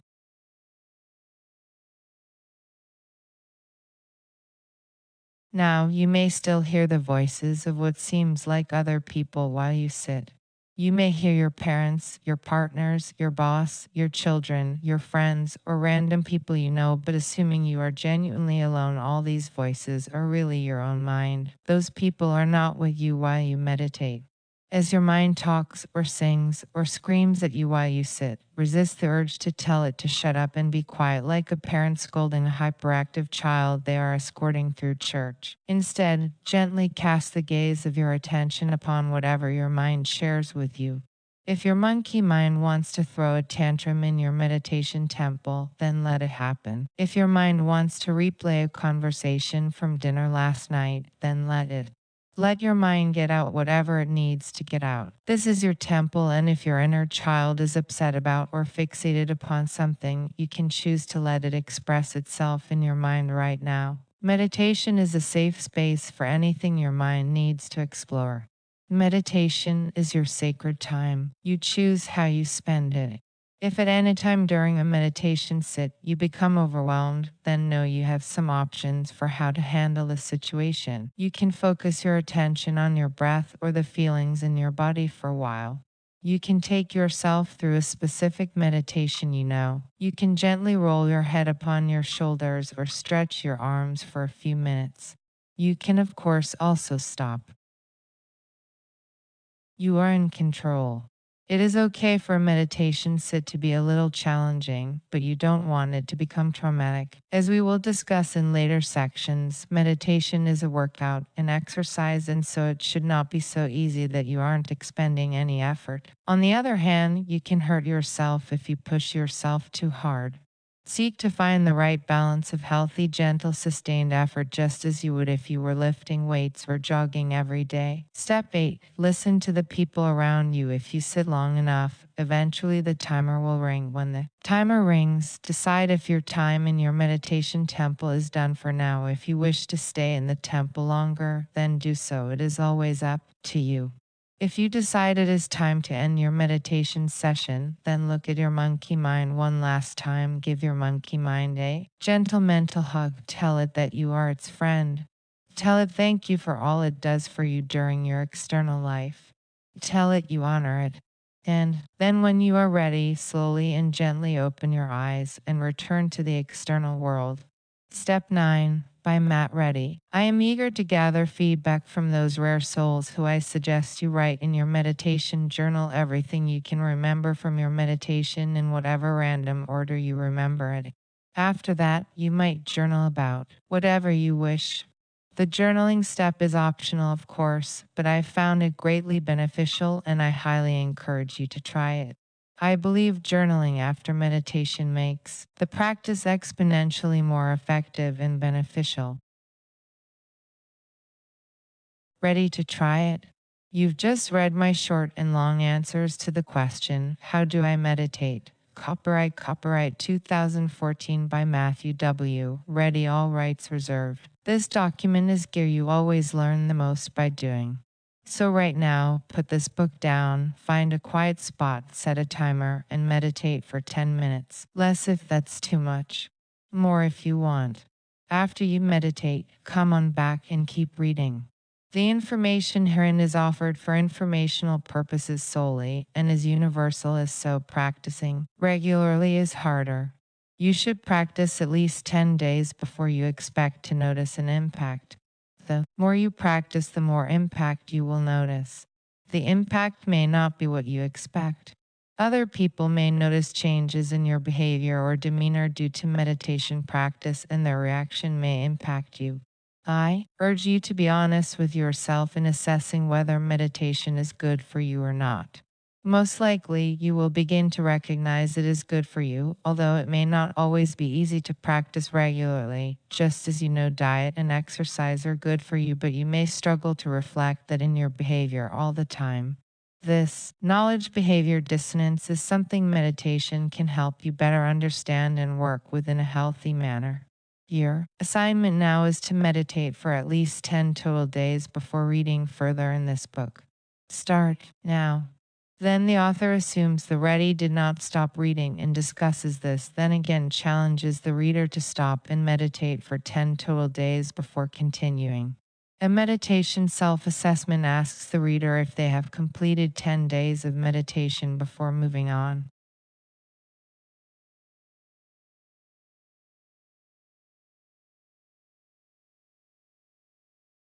It has responses for most possible answers, continuing to push the reader to do at least 10 days of practice before going on. Right. Notes: this form will help me understand how different audiences respond to the subject matter covered. My instinct is to make the How to Meditate a separate pamphlet book with the challenge at the end, or change it in this book. Either way, a reward page for every day that meditation happens, even with just a short quote or something, would be nice for the reader. I am leaning towards a separate pamphlet, truly. The meditation self-assessment again pushes the reader to meditate, but also discourages continuation of the book, again lending itself to pamphlet or Relax the Pressure by Matt Reddy. I am eager to gate, I wish to inspire. Then the rest of the book may help. Maybe if you are so inspired, please feel free to email me at mindfulaction@gmail.com. I think learning the basics of meditation practice and trying it once is relatively easy. I think once or twice is like sticking to a diet for 1 or 2 meals. Is definitely a great step, but if that's all you do, your life won't really feel the impact of the new practice. Copyright this. Often hard to stick to a new practice or new routine long enough to feel the impact. How long does that take? How hard will it be for you? When it comes to meditation, I think about 10 days is the minimum amount to begin to notice the practice starting to have some noticeable effects. And you can meditate 20 minutes a day for a total of 10 days. Even if they aren't perfectly consecutive, you should start to notice a subtle but significant effect on your daily life. The end.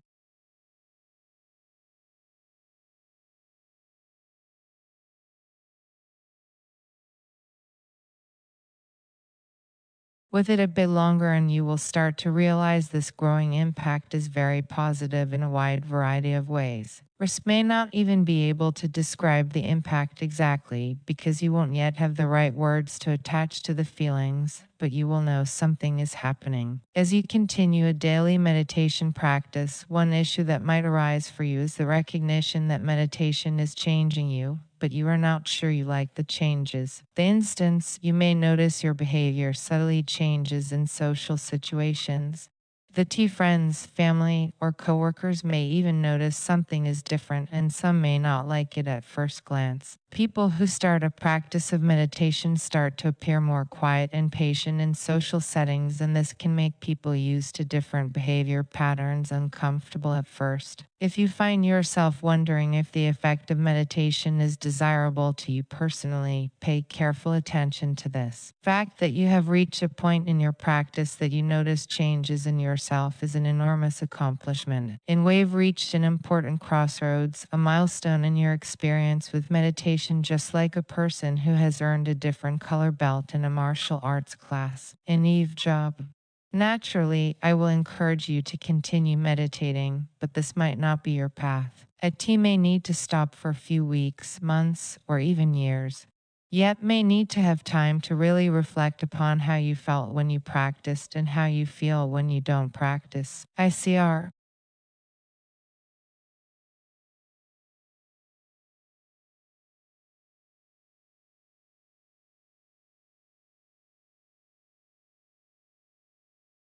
May need to go through multiple phases of meditating on a daily basis and not meditating at all for weeks on end until you finally understand why you want to establish a rock solid dedicated daily meditation practice. Let us show you need to do, then do it. Is it serve to be honest with yourself, delete hyphen, and not allow your clever mind to convince you meditation doesn't work for me, just as a video game addicted child might try to convince a parent, I don't like the beach. Eventually, if you practice meditation regularly, there is a good chance you will recognize that a daily meditation practice feels remarkably healthy. As it will grow to recognize the changes to your thinking and awareness that meditation helps to facilitate are absolutely beneficial for your health and well-being. This fact, there is a very good chance you will reach a point where you know, at least intellectually, that a daily meditation practice is absolutely good for your mental and physical health, your emotional peace, your clarity, and your life path. It may continue to be hard to practice every day without stopping. Also, after you start to appreciate how beneficial meditation is, the hard part is often continuing to stick with it. Since practicing meditation can very quickly become an activity in your life, just like cleaning your house, quitting smoking, eating healthy, and getting regular exercise, something you know is great for you, but an activity you may struggle to practice on a regular basis nonetheless.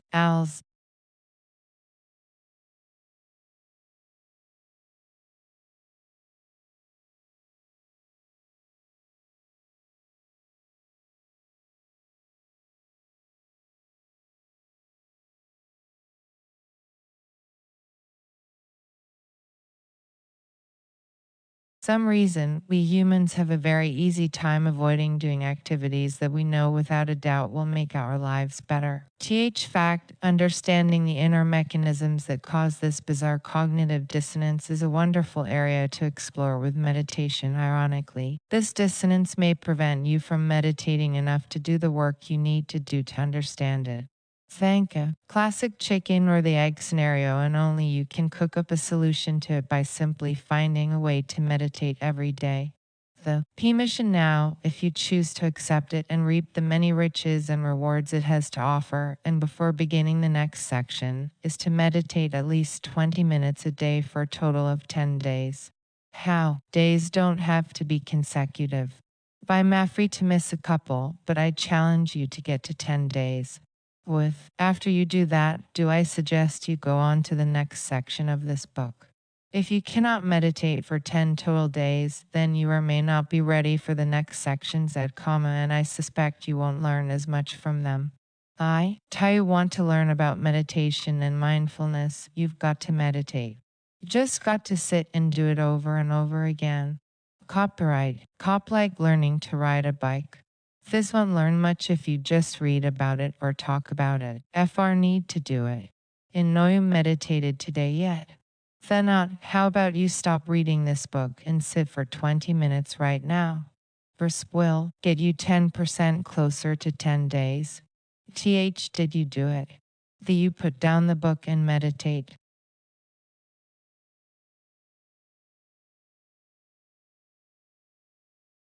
Why not?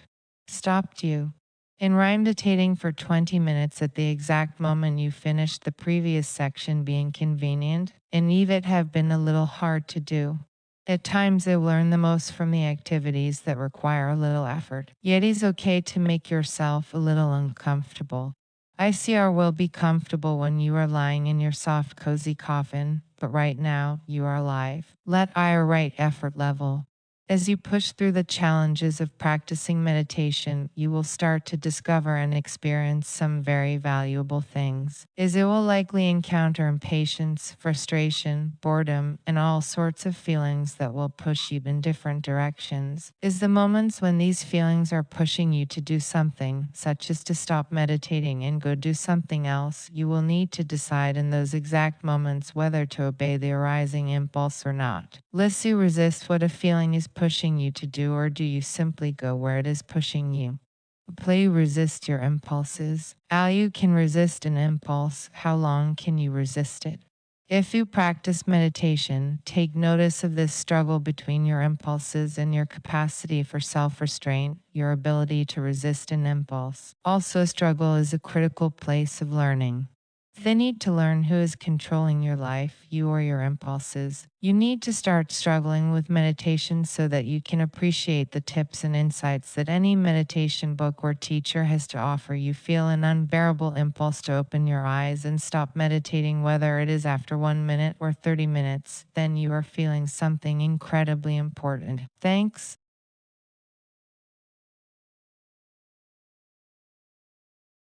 Seemingly unbearable moments are some of your best opportunities for learning and growth. They happen, don't simply give in to them. How to see how long you can resist. What you can learn by resisting. If you want, see what you learn by giving into them. If after both experiences, ask yourself which felt better. Choice, resisting or giving into the impulse to stop meditating leads you to a truly better place. When you first begin resisting strong impulses that arise during meditation, you likely won't be able to resist for long. Capacity for self-restraint, at least at some level, may not be terribly strong. Beat yourself up for being unable to resist for long, but rather congratulate yourself for whatever effort you can sustain. An impulse for 30 seconds is infinitely more impressive than immediate surrender. A little backbone. The point is to exercise and grow, and as long as you are making a healthy effort, the exercise is doing its job and you are beginning to benefit. Respect yourself and your capacities in the present moment while making a gentle, healthy effort to make progress in the direction you want to move. Something inspired you to read this book and to learn more about meditation and mindfulness.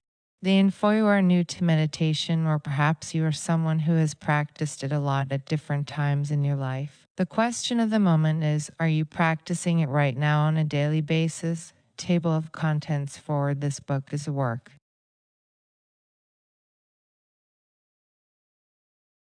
You can make the changes in your life you need to make your life journey as healthy and as flourishing as you want it to be. And you know meditation is good for you, or if you are convinced you would like to find out if it is or not, then now is a perfect moment to establish a new routine. And stop reading and go meditate for 20 minutes a day for 10 days. To come back and continue reading. Yet, I have so much to talk about. Meditation practice self-assessment. Did you ever read a Choose Your Own Adventure book as a kid? I read a section of story and then you chose what happened next. I would turn the page to the corresponding continuation of the story. Is used to love these books. Is it we are going to take a page out of that style of book and let you choose your next section? The question you need to answer is, listen to the people around you. Just listen. And then, when the time is right, speak your truth from your heart. The moment you start doing that, not yet, because 10 days have not passed yet and I want to read more. 2. No, but I meditated a few times. 3. No, I just couldn't find the time. If no, I tried it once at comma and I just can't do it. This F4. Some other reason not listed. 6. Yes, meditated at least 20 minutes a day, a total of 10 days. Thanks, I'll go answer 1. The power of mindfulness, how to use the gifts of meditation and mindfulness to interesting. Do you always do what you want to do? How you were in an exercise class and the instructor suggests you do a few more push-ups than feels comfortable, then what would you do? Bye? Can do about 20 push-ups before I want to stop. With I can push myself to do about 8 more before I really want to stop. If I usually stop. I thought about you. You want to read more of this book before trying to meditate for 10 days. Will not get as much out of the following sections of this book if you do not first meditate at least 10 days. Copyright challenge you to follow my instruction. That is not an order. Have no power or authority over you, and am merely trying to share with you what I consider the most profoundly powerful tools I have ever encountered in life, the tools of meditation and mindfulness. Do you trust my judgment at all, that I can help you learn about these tools? Then I challenge you to trust my judgment and push yourself to do something you don't fully want to do, although a part of you may want to do it. Whisper reading and meditate 20 minutes a day for 10 days. Right now. Just as a physical trainer might challenge you to lift a slightly heavier weight or run a bit further than you want to, I am challenging you to stop reading and meditate. To then do it every day for a total of 10 days before reading on. The choice is, as always, yours to make. The Tradito Meditate is about building up capacities in your consciousness, and one of these vital capacities is your willpower and your self-discipline. In a book, only do so much. Some point, if you want to build muscle, you've got to go to the gym and pick up the weights, and really have to try to meditate to begin to learn anything about it.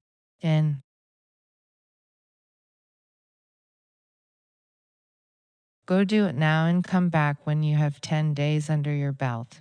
Answer 2, no. I meditated a few times. Great. ICRGO meditate every day until you get to 10 days and then come back to this book to continue. Answer 3, let us just couldn't find the time. Is delete hyphen I totally understand.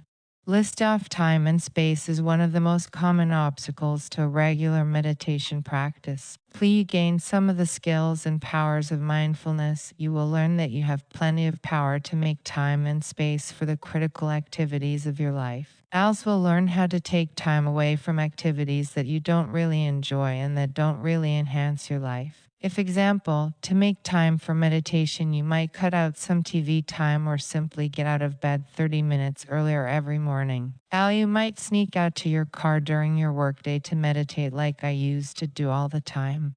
This for you do something like this to free up 20 minutes every day can help you build self-control and self-discipline so that you can adjust your life to fit in whatever you want to fill it with. Then it cannot help you unless you find a way to start practicing.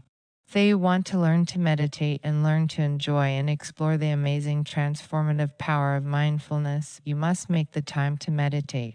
How creative, by brave, with honest. If you happen. I think is no shortcut to capacity for mindfulness, just as there is no shortcut to a black belt in Kung Fu outside of movies like The Matrix. If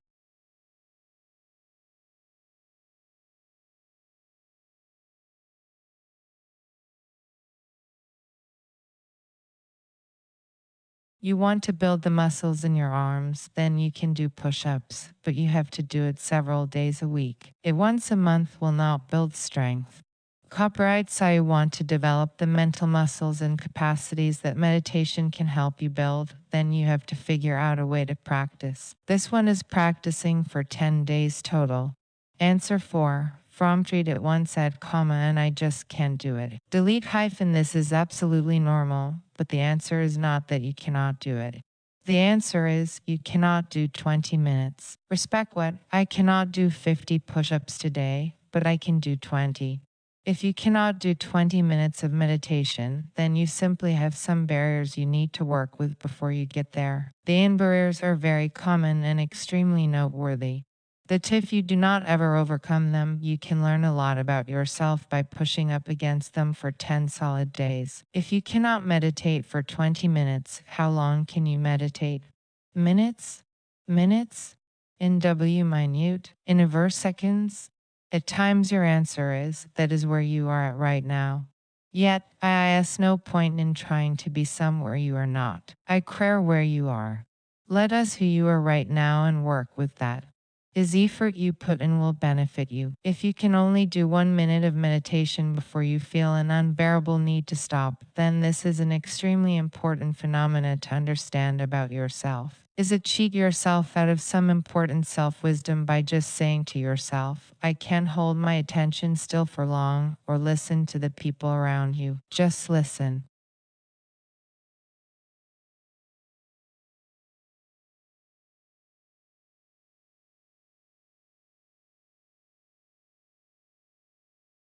Statements and labels like this do not do justice to what is happening in your consciousness when you struggle to be still. Else are more complicated than such simplistic statements. If you important is happening in those moments, I challenge you to look at this something and try to understand it more deeply. If you cannot meditate for 20 minutes, then I challenge you to meditate for whatever length of time you can, 1 minute, 5 minutes, 10 minutes, or whatever. Challenge you to meditate for however long you can, once a day, for 10 days. You do that, then go ahead and go on to the next chapter. That you can push yourself just far enough to accomplish that, then you deserve to read on if you are so inclined. Answer 5. How to use the gifts of meditation and delete hyphen try again. By McCann Do It. Answer 6. With meditated at least 20 minutes a day, a total of 10 days. Great. I think job. Have just overcome one of the biggest obstacles you will ever encounter on your quest to learn to be mindful. Copyright wish I were talking with you right now so you could tell me if it was easy or hard for you to accomplish this. Would happily share with you some of my stories of struggling to make time to meditate. Our lives sometimes come up with the most fascinating and amusing roadblocks. In noons, we begin to see every roadblock with the eyes of gentle wisdom. We begin to realize there is almost always a simple path around, over, or through the roadblock. The I again, I said simple, I did not say easy. Respective authors own all copyrights not held by the publisher. The information herein is offered for informational purposes solely and is universal as so. That you have started a meditation practice, guess what your next challenge is? The try. It is continuing your daily meditation practice. Day with an occasional day off if circumstances demand it. Meditate at least 20 minutes, and while you do that, keep reading this book. Perhaps you thought you could stop after reaching 10 days. That's not how exercise works. In writing, practice is like eating healthy food or quitting smoking. And the hardest step is to begin. Next hardest step is to keep at it for a week to 10 days. Yet next hardest step is to keep at it for at least 30 days. I see our next hardest step is to never fall off the wagon, or if you do, get right back on it. Let us practices are cumulative and only work as long as you practice them consistently. As I remember, if on some days you can only do 5 or 10 minutes, then just do that. As I don't need to torture yourself if a 20-minute sit is too much sometimes. We often struggle with finding the self-discipline to do the things we know we want to do. List to struggle is simply a feature of conscious life, a part of having free will. Please struggle is an unchanging part of our reality. It is as real and as immutable as gravity. Also phase always there, no matter how much we wish it would go away sometimes. If do is the challenge to do the practices every day that we know enhance our life and help us live a happy, flourishing existence. If you have established enough of a meditation practice to accumulate at least 10 days of 20 minutes of meditation, then I challenge you to go a bit further. Challenge you to meditate at least 5 days a week for 20 minutes a day for another 20 days. Same time, keep reading this book after 20 days, reflect upon this experience like an experiment. After you complete this challenge, you honestly decide a regular meditation practice is not for you, then feel free to try a different style of practice or stop altogether. If any type of exercise doesn't seem to work right for you, then the wise decision is to change or stop the practice. On the other hand, if an exercise seems clearly beneficial to you, even if it is hard, then the wisest decision is to find a way to keep at it. By Maddie's always a way forward if you take the time to patiently and thoughtfully look for it. Remember, simply the fact that some activity is extremely uncomfortable or difficult, does not prove that activity is bad for you. With this discomfort and pain are signals that you are doing the right thing at the exact right time. If your eyes open and try to be relentlessly honest with yourself as you constantly ask, what is the best possible action I could take right now? The easiest, the safest. Copyright copies the best possible action I could take right now. This document is geared towards providing exact and reward yourself with a break. In premise, you will be pleased with where this attitude takes you.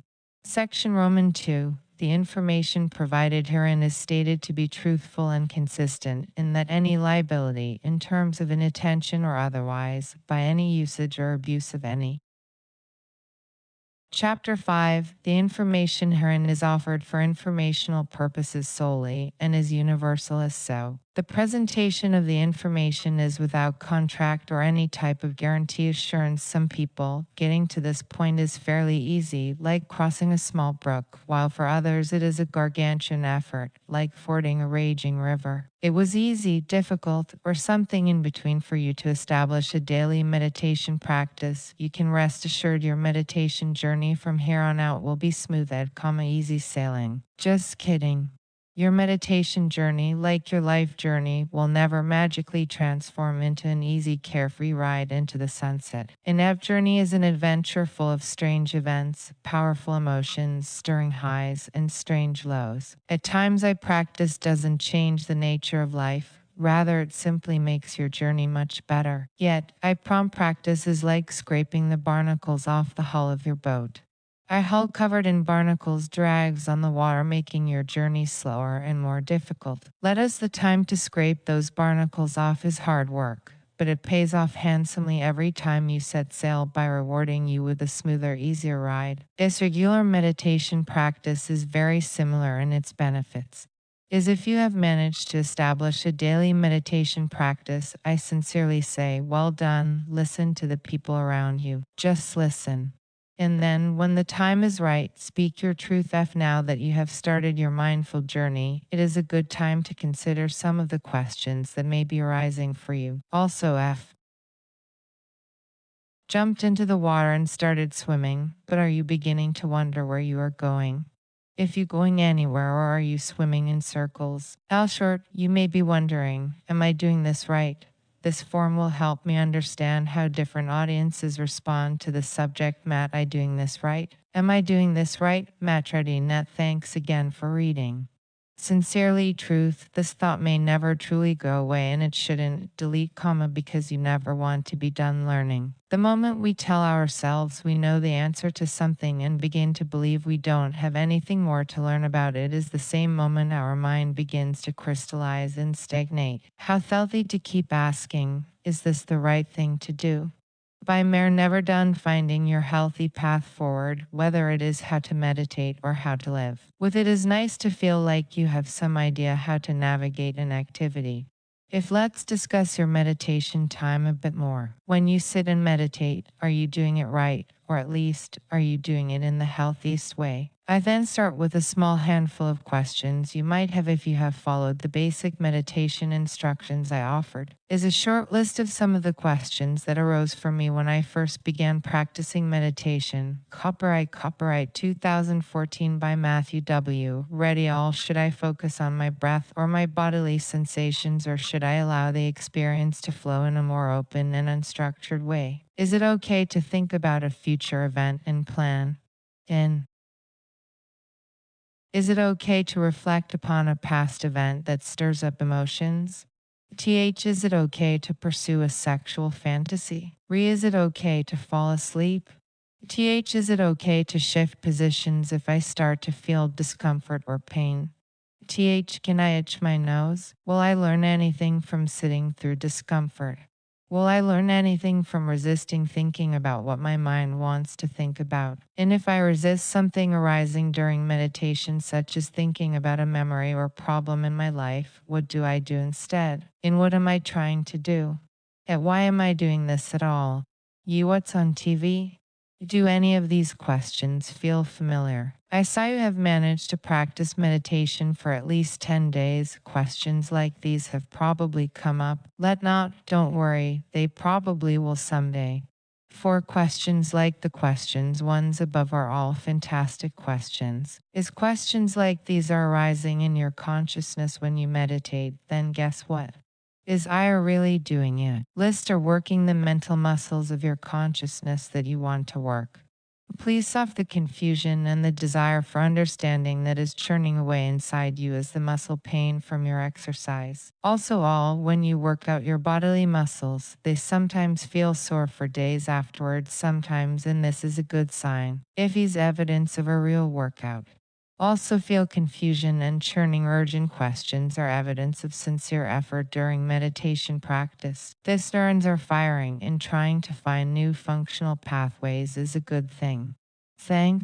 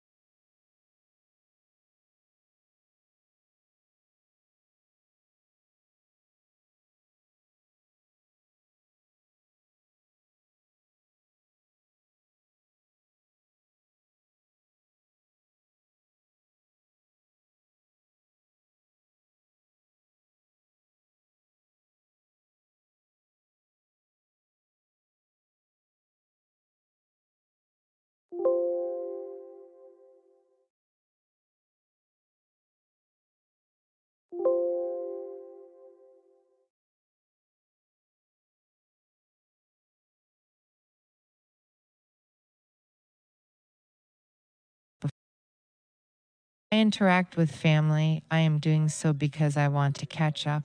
I want to learn about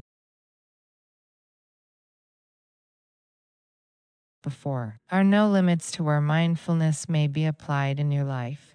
Copyright copy.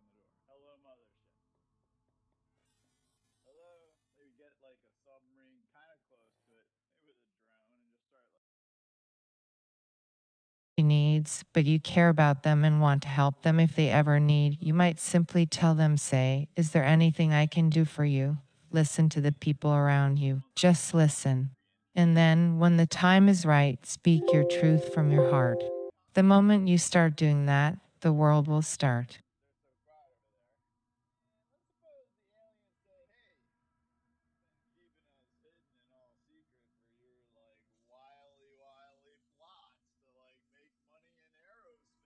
There anything I can do for you is like a spell you cast upon another person that communicates straight to their his or her soul. I am your friend. Else may help you if you need it. If you in waiting, if you are with a person and you are not speaking and you are not listening to them, then what are you doing? Else are being silent. Fire waiting to see what is next, to appreciate and be comfortable with the act of silent waiting is perhaps the single most powerful and transformative mindful skill to apply to your communication with others. I imagine it is different in some cultures around the world, but in the world where I grew up, silence is often very awkward in social situations. Thami experience, people often feel a need in social situations to fill the silence if any silence happens to occur during a conversation. The how you feel this impulse to speak to fill the silence when you are with people. Change to period, or perhaps you feel anxious if silence stretches too long during conversations and you feel relief when others fill the gap. How to Udo period. Unfortunately, speaking merely to fill silence, to end awkwardness, is not skillful, mindful, or usually very valuable. By our doing no one any favors by filling an empty space of this universe with mindless noise. Instead of filling silence with unneeded speech, challenge yourself to be as comfortable with silence during conversation as you are with stillness while meditating. With don't have to do anything, either delete dash and add comma or use full dash with spaces on each side ever. If why,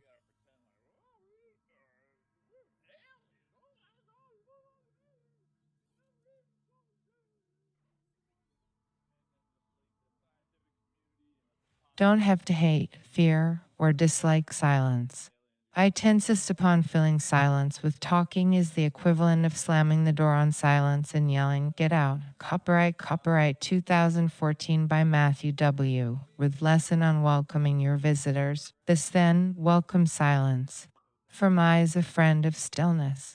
In no way welcome awkwardness that arises in silence. The infirmity is a part of growing pains, whether felt alone or in a social setting. Perspective aids our personal growth and the growth of our relationships. The someone speaks to you and you are unsure what to say in response, then don't speak. The trade weight. Awkward silence fill the space between you like a strange transformative magical goo, because that is what it is. When awkward silence fills a room, pay attention. Awkwardness with loving arms. In with it. In that silence and awkwardness soak through you and the others in the room like refreshing cold water. Et everyone be affected.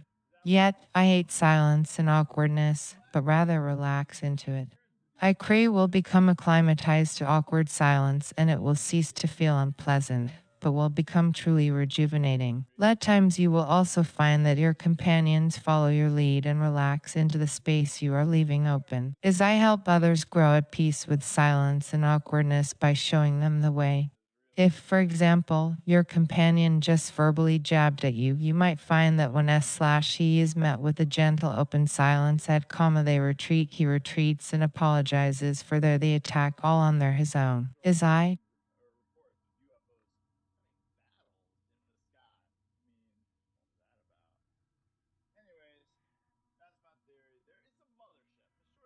may find gentle silence infinitely more effective than your most clever verbal retort or wisecrack. L'effect et comma a silent knowing smile will likely cause the imaginations of your companions to go wild with their own best guesses as to what you are thinking, and their imaginations may far surpass your actual ideas for how to respond. Let them do the work ad comma and just watch them weary from arguing with their own imaginations. Think of your moments of intense communication like a tricky traverse of a raging river, delete comma where you are stepping stone to stone, with the added bonus of being surrounded by a thick fog. Also is no rush. If you rush, you will very likely fall and either hurt yourself or potentially even drown. Also people screaming at you to hurry up, which they will do with both their body language and their words. This is your journey at your pace. Then no, just because when other people are screaming that they want something, it doesn't mean that something is what they truly need. The poor companions need to learn about patience. How to ask the best medicine for yourself you isn't always the easiest to swallow. The same is true for the people around you. If you want to speak, no comma, but cannot find the right words immediately, you might just find that if you wait and observe the awkwardness of silence, a clear path eventually opens up in your mind fog and you will then know exactly what to say. By Matford, the tiny windows for speaking that others offer to you but then quickly rip away. With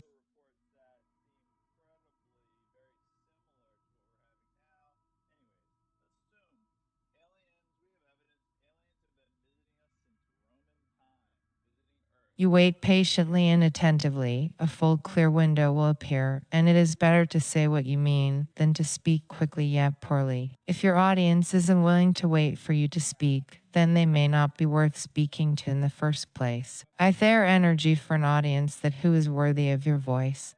Verbal space. Another item to consider is the value and power of verbal space. Two or more people are speaking with one another, then the shared verbal space is being filled with voices. Copyright copy space is a resource that exists between all the people within speaking range. These people will snatch and grab at this resource, claiming as much of it as they can for themselves, like they are grasping cinnamon rolls from a desert plate, which I am known to do.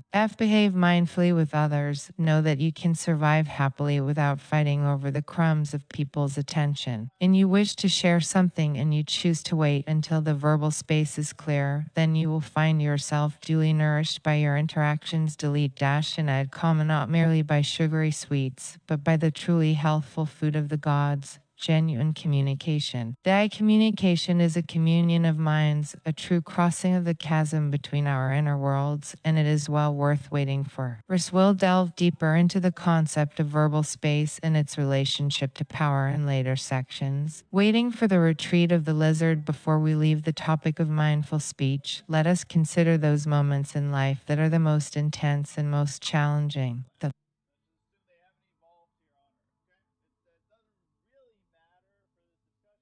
Let's discuss how to mindfully navigate those moments where the river of our journey is at its most powerful, violent, and dangerous. Often in life, we find ourselves in the middle of powerful, high-energy moments, moments of intense emotion. These moments are triggered by the words or actions of the people around us. Says something that triggers you in some way. Something happens and suddenly all the eyes in the room are pinned upon you waiting for you to speak. In written specific situation, in these highly charged moments, you may experience what is sometimes called lizard brain. In Everbrain is that experience when your consciousness retreats to the reptilian core of your brain, leaving you staring at your audience like a deer or lizard in headlights. A tight experience is one of our human survival mechanisms. It's part of our fight or flight instinct, and in some situations it might actually help you survive. Yet, on the other hand, in many situations, lizard brain simply makes you stupid and bumbling.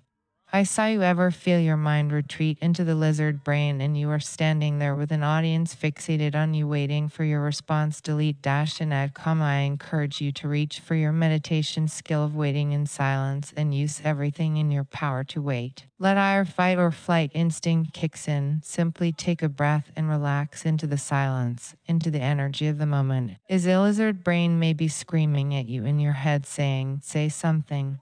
Is something. Listen toys looking at you.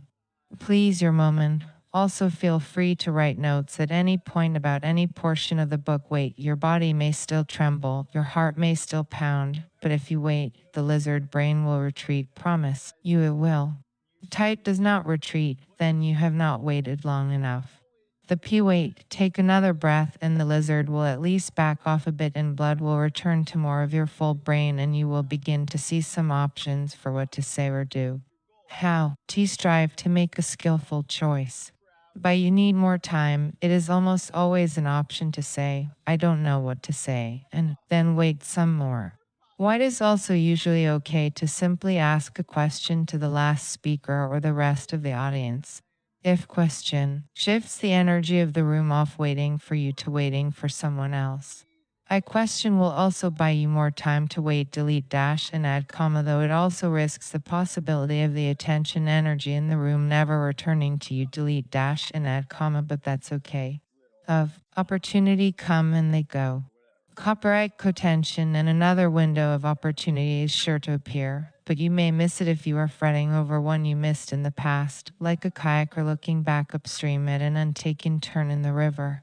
File situations, you are the adult and the lizard brain is the child throwing the tantrum. If you can summon more patience than the child will calm down and then you will more likely successfully navigate these energetic moments. In not fear or hate the lizard, for it is a source of enormous energy and inspiration. The brain lets you know you are alive, but you might need to learn to train it so it doesn't bite your face off. Chapter 15. The information herein is offered for informational purposes solely and is universal as so. The pre-involve experiences, feelings, narratives, attachments, reactions, actions, and more. This section we shall briefly explore how the skills and aptitudes of mindfulness might be applied to nurture your relationships in powerful and transformative ways in some of these other areas. Earlier we discussed the mindful aptitude of letting go. In practicing meditation, you will often experience the cycle of becoming aware of things you are attached to, examining those things, seeing you don't need to grasp at them, and then softly letting them go away, leaving you feeling more free and liberated. And the more often you skillfully experience this with attachments, the easier it becomes for you to simply let go of things. As letting go is a powerful aptitude within your consciousness. It is also an astoundingly powerful skill in social interactions. The key to letting go is to know at your core what you will not let go of, what is truly important in your life. Yet me mind, I will not let go of my goal of a happy, flourishing life. I credosin mean that I fear death and will do anything to avoid it, but rather it merely means that as long as I live to flourish, delete dash and add comma, just as the apple tree lives to flourish until the moment of its death. Let us then this fundamental purpose to my existence, everything else in life I might drop like a wet rag if it seems like the right thing to do. Is social situations. To be mindful is to know your goal for that situation and know how this minor goal relates to your larger goal of living a happy life. Is I attention to any minor attachments or goals that arise in you while socializing, add comma, and be ready at all times to release these minor priorities to the ether. List example, if you are hanging out with friends simply to have fun, catch up, and enjoy one another's company, then do that. Please in that goal. Your group begins debating doing some activity like going to a bar or party, playing Trivial Pursuit, or climbing a tree. Then, to act mindfully, you might hold very lightly to your immediate reactions and preferences regarding each suggestion made. It may feel a strong impulse to help nitpick and debate the merits of each suggestion. Also, if you want to be mindful in this situation, then you might restrain yourself from such nitpicking and merely focus on your overall goal. This form will help me understand it'd be fun to argue over these activities. Then simply don't do it. And wait for the group to choose. How wait and see if they make space for you to share your opinion. By mere always choosing between acting or waiting, delete dash and add comma, and both at all times are perfectly acceptable choices. If you are with a group of people with the goal of having a fun, enriching time, and they decide to do some activity that you don't feel attracted to, then you have yet another great opportunity for mindful action. With is where things may get more challenging. If you are your goal in being with these people, I thought doing this activity help you or take you away from your overall goal of a happy, flourishing life. An activity a group you are with chooses to do. If the group you are with chooses an activity that repulses you, what can you say or do that would be a mindful, skillful action? Copyright Copa breath and consider your options. This might simply remain still and not go with the group when they move to take action. At some point, one of them will likely say, "Hey, are you coming along?" In no way is it legal to reproduce, duplicate, don't think I want to do that. Respect here. On the other hand, if an activity seems okay, just not ideal to you, will it be more fruitful to let go of the idea of changing everyone's mind and instead simply go along? Their dissent worth a discussion? The skillful path is to allow the river of life to drag you a bit off course and wait for the best time to correct the route. Key to mindful navigation of life is gentle calm attention to what is happening while keeping in mind what you ultimately want, what truly matters. In W, social interactions often involve a million little debates and battles over group actions and group opinions. And if off these battles are irrelevant and beyond your control. At Ticom, focus on your actions and your feelings, yet don't need to control anyone else. I create to remain the king or queen of your castle, captain of your ship. Let us do indeed speak far louder than words. Is it people to argue around you if they wish to argue? Is it know that if the group decides something you disagree with, simply and gently decline to go along? Listen with your actions. You will find that a calm act of defiance of against the group will mindset. Just a suggestion here. I understand what you mean by group will, but I wonder if others will get it or be confused by what looks like a verb but is really a noun. You can also just leave off any noun and end with the word group. Influences and inspires others as much, if not more, than any eloquent and impassioned speech. Also, choice in life and every path you pursue is but an experiment. It can never fully predict the consequences of our actions. Add comma, so hold lightly to your assessments of what is right for you or others to do in the moment. Else may be far better off paying attention rather than expending energy arguing over your competing predictions of future results. This forsake the paths that feel good to you and let others do the same. Act mindfully is to let go of any impulse to control others, yet to very thoughtfully and skillfully control your own actions. Learning to let go of minor preferences in your social interactions will help you be more authentic and much more easygoing with your friends. Think will make them more at ease and more open to your suggestions, feelings, and desires. The POW will also learn to respect you for always doing what feels right to you and not being attached to following a crowd or obeying social norms. How to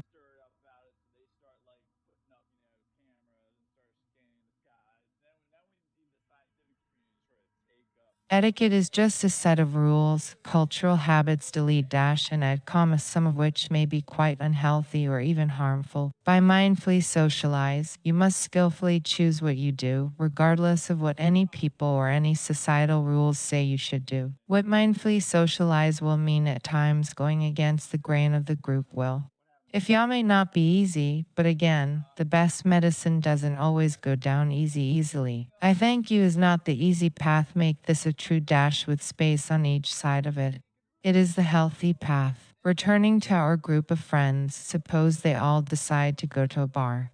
You find that action unattractive and you can think of many more nourishing things to do. Copyright off trying to change the minds of people in the group. You can simply say, I don't want to go to the bar. Think I'll go or for a walk instead. For all have fun though, in no way is it legal to reproduce, duplicate, or transmit any part of this document in either electronic means or in printed format. Recording, you can choose to observe and participate in this, or you can call it a day and go on your way. Respondly need to focus on mindfully controlling your actions. They can control others and you don't need to try. The tract in authenticity with your own needs. People who are offended or bothered by you acting mindfully in awareness of your own path to happiness are most likely overly attached to the idea of controlling others. It is also possible such people are jealous of your ability to act independently. Gentle and compassionate with such people, but know their issues are their issues. On your path, let go of the trivial distractions, and you will find yourself mindfully and happily navigating social situations with a comfort and lightness you may find truly refreshing. 12. Loving, welcoming, forgiving in everything I do. I am seeking to hear the music of the universe, to move with eternity in such a way as to create more harmony, beauty, joy, laughter. Lee challenge you to not slam the door in the face of anything that happens to arise in your meditation, but rather to greet everything with as much warmth as you can muster, say hello, and even embrace it with a mental hug. Yet, exact same approach is a very mindful and skillful approach to dealing with your fellow humans, some of whom may be quite difficult. At times you will find some people boring, irritating, or even offensive. Feelings when they arise with other people are no different than those feelings when they arise while you are alone with yourself meditating. Let me feel tempted to cut yourself off from the person who is triggering these feelings to arise. As I may at times feel tempted to strike back verbally at a person or group of people irritating you in some way. As if these temptations are your inner reactions to the events you are experiencing. Listido act mindfully is to not allow our reactions to decide our actions. Please of blindly obeying your reactive instincts to respond to people who trigger unpleasant emotions. The mindful action is to wait. Also wait. If a breath. Also relax mean what is happening, what you are feeling, and consider what you want from your current interaction. This in an effort to welcome the unpleasant emotions and the people who seem to be triggering the emotions, slam the door on them. Thanks, I observe them with gentle, open-minded interest. What is happening? The Pam I feeling? How is this person doing what they always do? By MBO, she called her uncle. Said we're up here for the holiday. Jane and I were having solstice. Now we need a place to stay. And her Christ-loving uncle watched his wife hang Mary on a tree. He watched his son hang candy canes, all made with red dye number 3. He told his niece it's Christmas Eve. I know our life is not your style. She said Christmas is like solstice, and we miss you, and it's been a while.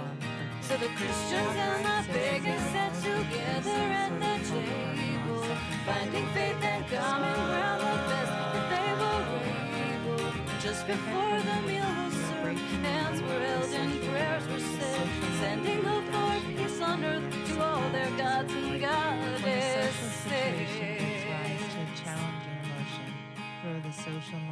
The food was great, the tree plugged in, the meal had gone without a hitch, till Timmy turned to Emily and said, is it true that you're a witch? His mom jumped up and said, the pies are burning, and she hit the kitchen, and it was Jane who spoke. She said, it's true, your cousin's not a Christian, but we love trees, we love the snow, the friends we have, the world we share, and you find magic from your God, and we find magic everywhere.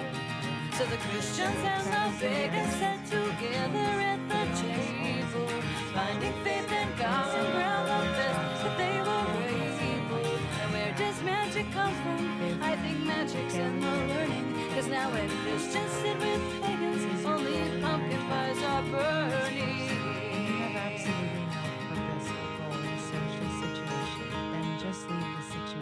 When Amber tried to do the dishes, her aunt said, really, no, don't bother. Amber's uncle saw how Amber looked like Tim and Mike, her father.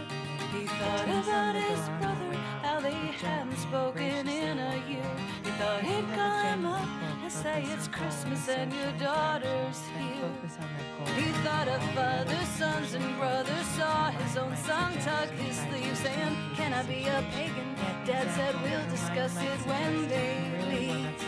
So the Christians and the pagans sat together at the table, finding faith in common ground of death that they were able, lighting trees in darkness, learning new ways from the old, and making sense of history and drawing warmth out of the cold. Listen to the people. Fact, doing nothing may surprise and disarm the attacker. To mindfully act socially is to remain focused on your true goal and take actions that you believe help you approach that goal. Please note that action is to speak. Also feel it is to laugh. If you rate is to stay silent. Also feel it is to walk away. This format may be to start singing and dancing. Time you are in a challenging social situation. Try this approach and pay attention to how your choice of action affects you and the other people present. Then might be pleasantly surprised how impactful a skillfully chosen mindful action can be on a situation. A mindful communication example, the power of mindfulness, how to use the gifts of meditation and mindfulness was my job to meet with department directors on a monthly basis to help them improve their departments in any of a variety of ways. My directors loved the methodology my department used to help them improve, while other directors hated us. With may have even felt the very existence of my department was a mistake. In any case, I remember one meeting with a hostile director who often missed our monthly check-in. If it thanks to my relentless gentle invitations to meet, he finally sat down with me and we attempted to talk about improvement in his department. ITH purposes of this story, we shall say the director's name was George. Took a seat at the table in my office at comma and I asked him how everything was going. Copyright replied that he was incredibly busy. Sigh. They're looking for people to rely on here, and only then launched into an aggressive rant about things my department had done with other departments over the last 3 years that he felt were mistakes. F described a litany of negative impacts that made his job more difficult and were proof that even just sitting here with me was a waste of his valuable time. His tone was aggressive, his volume was loud, and his eyes were fierce like that of an irritated tiger. They not that last one. Respect, I don't think he made a lot of eye contact with me during his tirade. While George yelled at me, I relaxed into my chair a bit, released the tension in my shoulders, and I listened attentively. TH made sure my body language and facial expressions were not challenging or confrontational regarding any particular point he was making. Delete dash and add comma. Although inside I was absolutely seeing a different perspective regarding virtually every specific point he was making. A couple of the declarative statements he made towards me I felt were definitively false or at least highly misinformed regarding the full context, yet I made sure none of these judgments were communicated non-verbally as my coworker spoke. I just listened and I waited.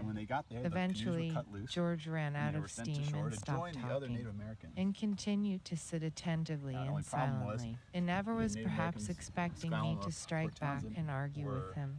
It was probably surprised I didn't try to interrupt him or at least show some non-verbal defensiveness. Yet, he was sitting there waiting to battle with any critique I might offer, but I didn't offer any critique. I live together. They don't like each other.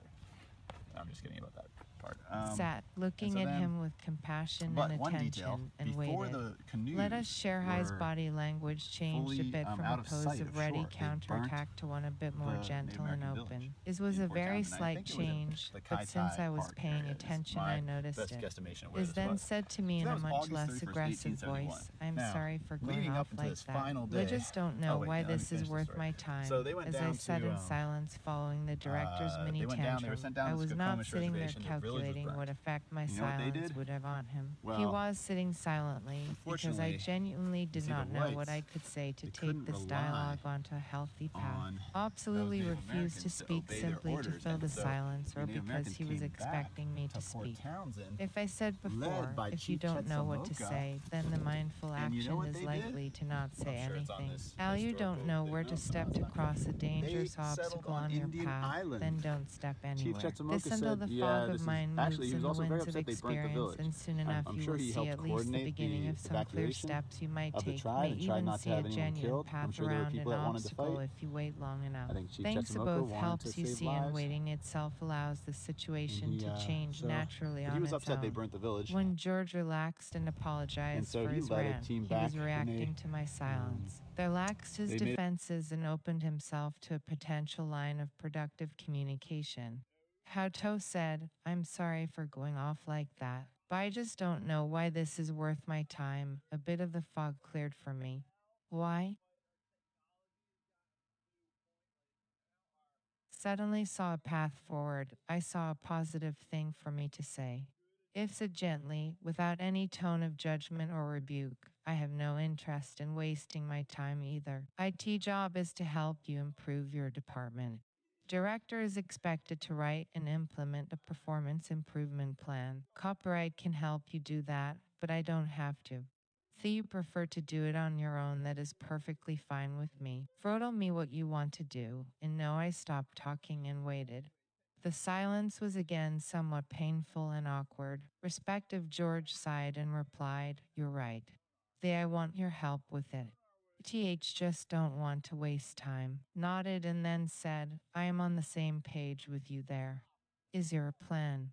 In W, decide what you want to improve. In what things are you already hoping to improve this year in your department? At times I may even seek to create healthy tears and scream to some gentle mindful communication. George and I found a mutually beneficial path forward in that discussion despite the verbal violence with which it began. Mindful interactions are very much akin to Tai Chi as a physical art form.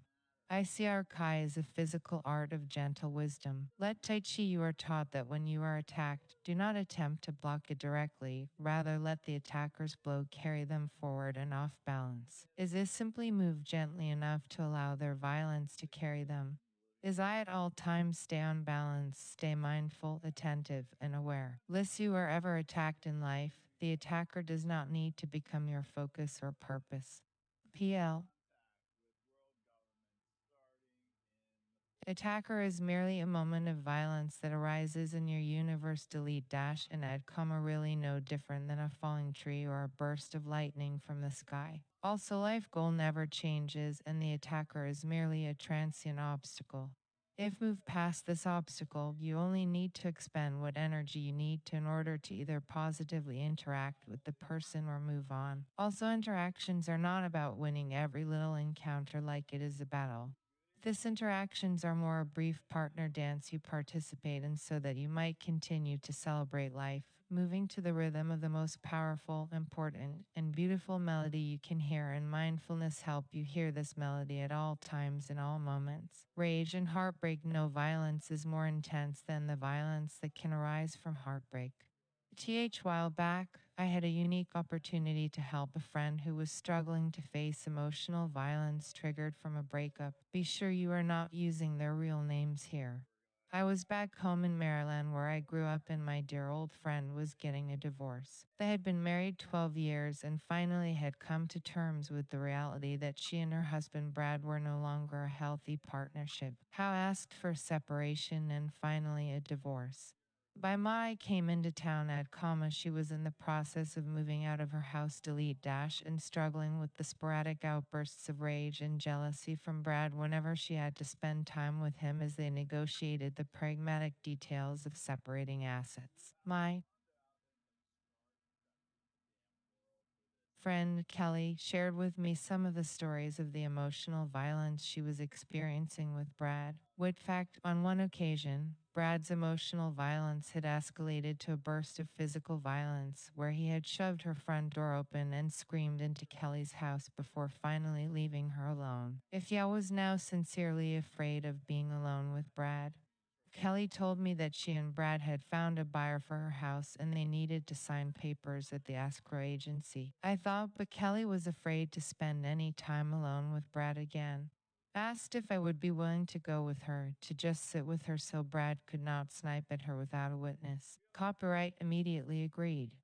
Placing oneself in the middle of intense emotional conflict is not a particularly attractive activity to me. Delete dash as I imagine it would not be for anyone. This request for help is a special thing in this world. Delete dash and add comma. And how often do we have a clear opportunity to help a person who feels threatened in a sour relationship? For Mayoff, emotional and physical abuse so often involve a lone person desperately struggling alone against an out-of-control aggressor. And Noah's giving me a beautiful gift in allowing me to attempt to help her. Delete dash by merely putting myself in the terribly awkward position between her and her estranged husband. The hour and a half I spent that day with Brad and Kelly was amongst the most bizarre, awkward, and intense of my life. I questioned and challenged my presence. I sat and smiled gently, striving to lighten the situation and hopefully put Brad at ease. Respes explained, Matt is here to be with me and support me. For the first 30 minutes or so, Brad pretty much ignored me. After filling out some paperwork at the escrow agency, we met Brad back at their old home. At Kelly's request, I hovered around Kelly as she and Brad negotiated some of their final decisions regarding possession of kitchenware and furniture, helped Brad dismantle their old wooden bed, and helped him carry some furniture out to his truck.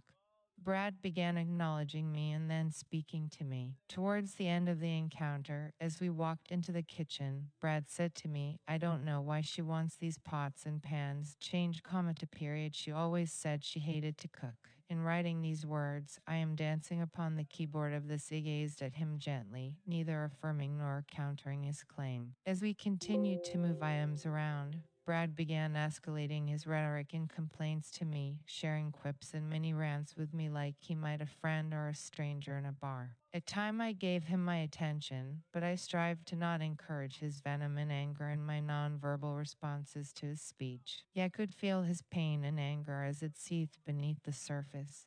I created last items were loaded into the truck and items were all tied down. The three of us stood in the yard. Let looked at Kelly and said, I wish I hadn't come over that day. Use 3 dots for a full ellipsis referencing a day when Brad dropped by unannounced and without permission and observed Kelly hanging out with another man in her living room. Is it? Responded, I wish you had an ad comma also, as bothering to she did not reiterate that Brad knew she was dating and was asked to never drop by without warning in order to respect her privacy. Brad then looked at me, did she tell you about that? Listen to the people around you. Just listen, and then, when the time is right, speak your truth from your heart. The moment you start doing that, the world volume of this inquiry showed he was ready to burst, finally willing to allow himself to speak more aggressively despite my presence. Also stiffened at Brad's escalated volume and said, I'm going inside now. If you're safe. Alison turned and escaped into the house. As Kelly walked away, I faced a momentous and immediate decision. This do I do now with Brad, who had just begun to behave in a verbally aggressive and threatening manner. Do I follow Kelly into the house? Thanks. Tone had clearly escalated and his next action was utterly unpredictable. The last few remarks were clear attacks directed towards Kelly. How I stood there, I wondered what action now on my part was the most skillful, the most mindful to aid in the healing and resolution of all this pain. By knowing what to do, I did nothing, was simply stood still. If waited, I gazed at Brad. I did not stiffen, did not rise up aggressively before him. Copyright merely stood there, waiting, patient and peaceful. This again questioned me. Did she tell you about that time I came over? Fr she tell you about her new boyfriend? In N.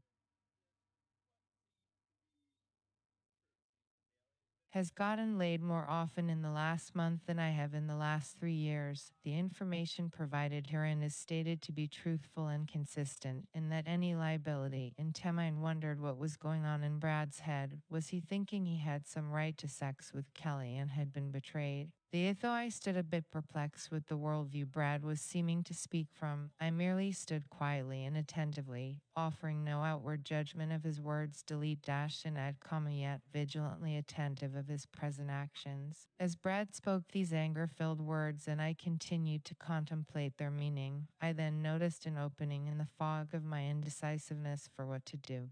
Saw a clear path potentially worth following at comma, so I carefully chose some words and spoke. Said, I've felt the type of pain you are feeling, Brad. Had some horrible breakups.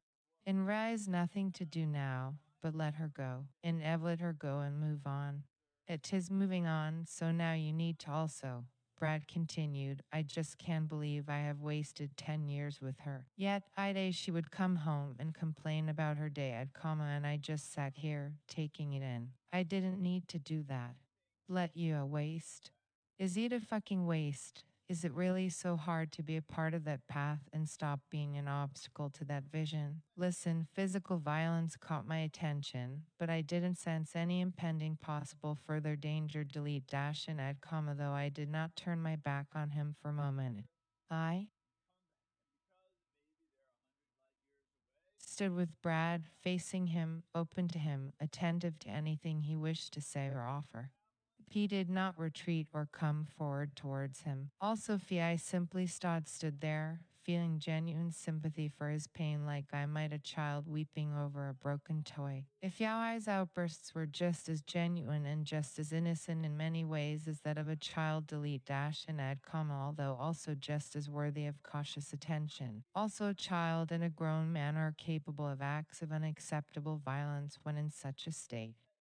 Their actions are influenced by the attitudes of the people around them. Wanted my attitude to convey to Brad that he can and will heal from this pain. After he spoke, I again responded honestly, she's moving on, Brad. Fanny's trying to find happiness. The want her to be happy. How tea time together is over. By need to let her go. With her go and look for happiness. If you're a good-looking guy and you will find someone new. 'Tis time to stop looking to the past and begin moving on. Did Brad hear my words? Don't know. Copyright part of him did hear. This document best we can do is say what needs to be said and then hope for the best. For me or not other people hear our words is not in our control. A moment later, Brad opened the truck driver's side door and got in. Thought he was going to drive away without another word, delete dash and add comma, and this behavior worried me. Then, to my surprise, he stopped a moment and said, take care, Matt. Then started the truck and drove away. Though my interactions with Brad and Kelly that day were gentle and I think skillful, it did not magically heal the wounds that still lay open between them. The trapping and rage were not unlike a surge of emotion that might erupt within my own inner world in response to my own life challenges. Met Brad's emotion with the same gentle compassion that I strive to bring to my own emotions when they arise. Met his pain with attention, compassion, understanding, delete dash and add comma, and yet with a firm, immutable resolve to find a healthy and reasonable path forward. And don't know if my gentle compassion got through to Brad that day, but again, all we can ever do is try. And that happens beyond the realm of our effort, is outside our control. Curiosity, the final aptitude of mindfulness I wish to explore in the context of relationships, is one I continue to personally find the most challenging. Curiosity. As we discussed earlier, to sit still for 30 to 45 minutes at a time without extreme boredom, you will need to discover and grow curiosity about your inner world. Yet you learn to have curiosity in your inner world, you will also benefit from bringing curiosity more alive in your outer world. As you interact with people with a more mindful awareness of your purpose and life goal, you will naturally become curious about your personal motivations. I see or may find yourself at work wondering, why am I talking like this? What did I do that when I knew it would lead to an unpleasant outcome? May find yourself spending time with family where you experience childish emotions that you don't experience anywhere else, and then wonder, what am I doing? Do I allow myself to behave in these immature ways when I am with certain people? Am I getting out of this? PLI getting something I really want at comma, or am I following a rut or an emotional addiction? Else yourself feel and contemplate these questions. If he's the type of self-contemplation that will help you grow and evolve. As you learn to understand your motivations and the reasons behind why you talk to the people you talk to, you may eventually begin to feel a curiosity about the motivations of other people. Else that you know why you are spending time with people, you may naturally wonder if others have healthy motivations. They may find yourself in conversations at work, school, or the grocery store and wondering, why is this person really talking to me? Does she want the same thing from this interaction as I do? Thanks again for reading. Sincerely, Matt Reddy, Where It Takes You. How? Tour profound things to learn in the landscape of the mundane and the familiar. Why do people do what they do? By more your path and purpose become clear at comma, the more interesting you might find the choices other people are making. With that curiosity where it leads you.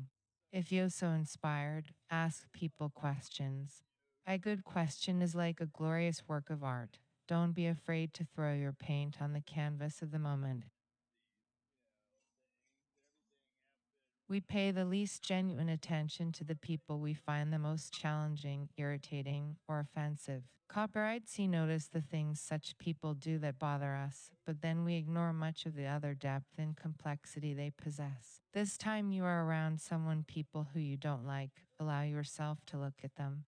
From their existence in the world as you would a strange or unpleasant thought during a meditation sit, and if you can appreciate something about them that you never noticed before.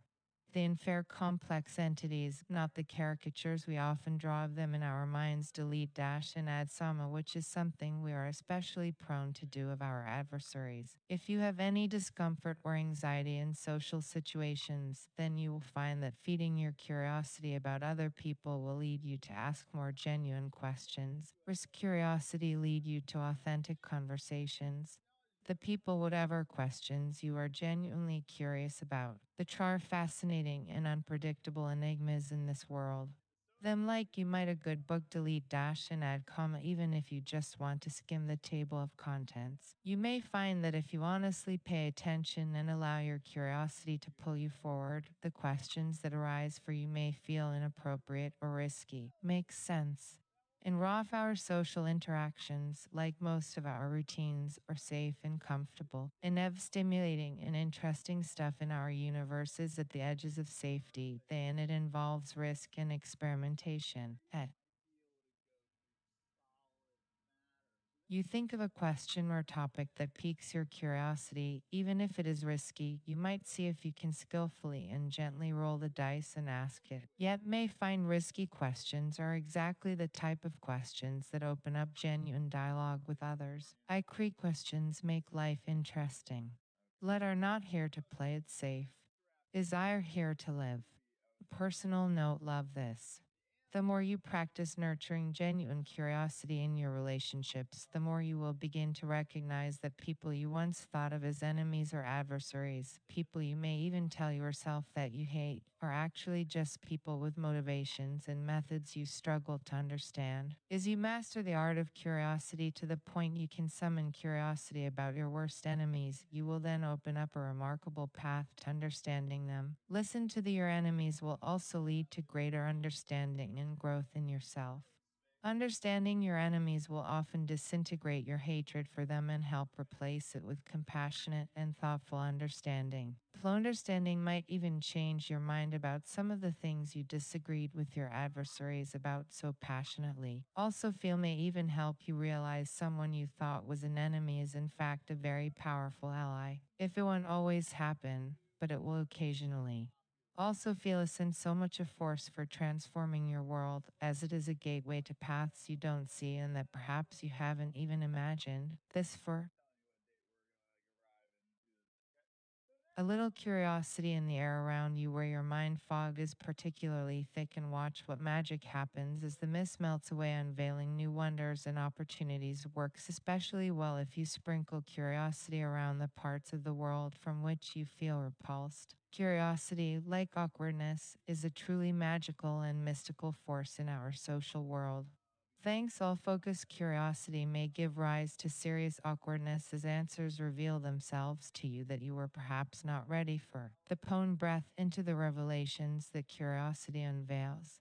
How T curiosity brings you a gift, reward it with your honest, thoughtful consideration. By Matt and honesty are your greatest allies in this life, and to reject their gifts is to follow a pathway to lies and self-deception, a pathway to neurosis and insanity. With mindful path is hard. If you err in flourishing in this life is hard. I faith mindful path is the only healthy path forward. Ever the next step forward is too terrifying or too hard, then stop and wait. Copyright Cone meditate some more. This and meditate again tomorrow. Throw a breath or take a walk. And end on have to go with the flow of the river of life. Then you don't have to embrace every new revelation as it comes, but challenge yourself to not reject anything outright. Respectify yourself to look at life with eyes wide open, to not submerge your head in the sand. The infinite cosmos, which is vast far beyond our comprehension, you are one of the few things that feels, thinks, and can choose how you act. Our conscious being is a tremendous and sacred thing. To remember this even during your most mundane and routine moments of life. And just as you are a glorious and special being, every person you ever speak to is an equally enormous miracle of beauty. And W may not always be able to feel the sacred beauty within a person while they speak with you. And Ev may hide it carefully behind layers of belief and a well-worn ad hyphen as I have mask of behaviors and expectations. At two when a person stands before you, no matter how well hidden, their sacred true self is nearby. Yet, I to see it in those around you. All people have very similar if not identical basic needs. I call seek to survive. Let all seek to enjoy our time. Is all seek love and understanding. Is all struggle to heal from pain. Liz all struggle to forgive one another. Plall struggle to trust. Al mindful in your relationships is to be a person who accepts these universal needs and to watch vigilantly to help bring about a world in which all people are able to satisfy these needs. Relationships are not about competition or conquest. If you write, are about partnership. Also, every moment you interact with others is an opportunity to partner together to help create a world in which you can both flourish and be happy. Chapter 16. This form will help me understand how different audiences respond to the subject matter covered. Matready will help soften your judgments of people you thought of as adversaries. Thanks again. Will help awaken you to the needs and motivations of your acquaintances, friends, and family. The power and relationships are far more nuanced than our minds tend to record in our memories. Delete dash and use comma, so a little effort to pay more attention inevitably helps us see new and interesting dimensions. An incredibly important aspect of relationships, which is worth paying a little extra attention to, is power. Skillful understanding and sensitivity to power dynamics in your relationships, both one-on-one and in groups, will help you navigate those relationships in the most positive and healthy manner. By Let's Explore Power. The first great power in relationships, the first great power you and every person has in a group of people, whether 2 or 2 million, is the power to choose whether or not to join or stay in a group in the first place. With power is profound, although easily forgotten. If you do not join a group, then you are preventing the group from including you in its shared identity. ITH group may have some power in this world to impact you in some way, but it cannot force you to accept that you are a part of it, nor that you in any way own its decisions. Not joining a group, you are declining to validate the group's existence, declining to recognize it as an authority or even as something important in this universe. Copyright C doesn't matter if you are choosing between joining a political party or joining a group conversation at a social gathering. This first critical exercise of power you have in relation to any group is whether or not you choose to join it. You will learn a lot if you pay attention to how, when, and where you choose to join groups and exercise this great power. What groups do you consider yourself a part of? Know a moment and think of a few. Did you join these groups? Or spit a choice, or were you born into them? And you leave them if you wanted to. They want to leave any of these groups, yet don't. Decides who is invited to join these groups, it by birthright or by invitation. And why is welcome to join these groups and who is not? And I is encouraged to actively participate in the groups and who is discouraged. At times, more importantly, who decides the answers to all these questions in each of these groups? Yet it you or someone else? I see our people who wrote the rules of this group present or even alive today. Let us questions help discern how power flows through the groups, power that you validate and legitimize by agreeing to be a part of the group. Journal activity, it might help to add a special notation throughout the book for these kinds of journaling activities. I did not do this earlier, but have thought that it would be a good idea maybe set it off in a box. Right now, sit down and make a list of some groups you belong to and consider some of the questions above. As it is with any other activity in life, to mindfully act in a group, you must deeply understand your place and purpose for being a part of it. As we are to act mindfully in a group, we must be mindful of the reason we are a part of the group. List.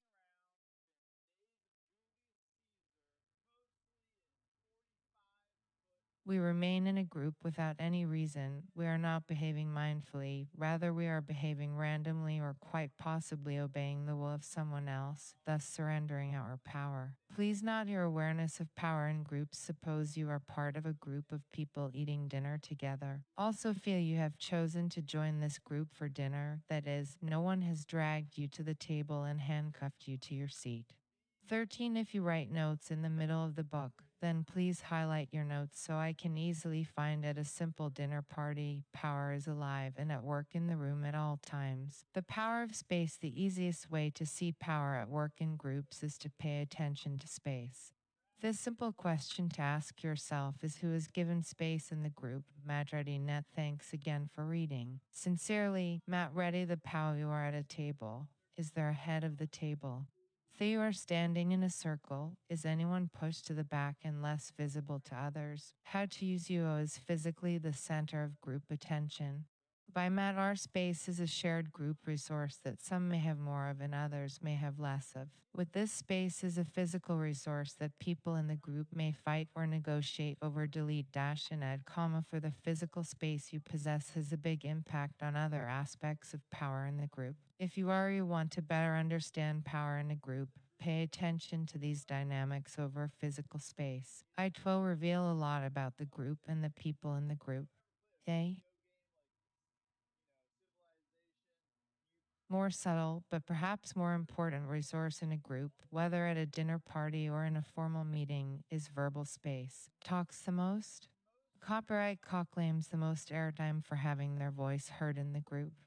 The speakers stealing the verbal space like eager children grabbing candy from a recently burst piñata, or are they being given this space freely by others in the group? At the other hand, are you in a group in which some people are actively working to be generous and give space to others to speak? And no question to consider, is there any mechanism being used in the group that regulates verbal space, perhaps something that ensures everyone has an equal opportunity to speak? Is there a system that regulates the verbal space that favors a few special people?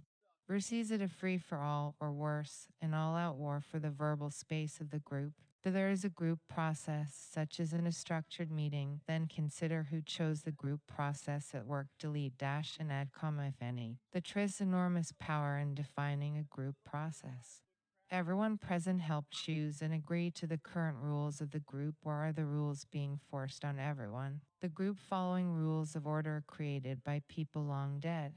The answers to these questions will help you better understand the nature of the group you are in and the fundamental mechanisms that control the flow of power in the group. Any attention to how verbal space is managed in a group, whether the group is formal or informal, and you will begin to see power with crystal clarity. At Tim is always at play in groups. Yet remember, power is neither good or bad. It is merely a fact in human relationships. To better begin to see power more easily, consider the rules that govern physical and verbal space in each of the following group settings. Asterisk a classroom, asterisk a social gathering you attended recently, asterisk a courtroom, asterisk a group of friends in a car with you, asterisk a city council meeting, asterisk a political rally, asterisk a neighborhood meeting, asterisk a religious ceremony, asterisk a workplace meeting you attended recently. I create for us, you and me and all our relations. Let us share the one rules govern who gets space to speak in each group. Is it will happen if someone breaks the group rules about who gets space to speak and when. Is you found yourself in one of the groups, what impact would it have if you left or said you did not recognize the validity of the group? Lists might be surprised how significant your individual power to simply join or leave a group is in every type of group setting you can imagine. Please note our understanding of your power to validate or invalidate any group will serve you well when we begin to explore mindful political action in section Roman 3, but this understanding begins with seeing this power in smaller, more personal groups in your world. Affect, if you don't understand how power works on the personal and social level, you will never understand it or know how to work with it on a larger scale. If pay attention to power because power is continuously shaping the world around you. Else,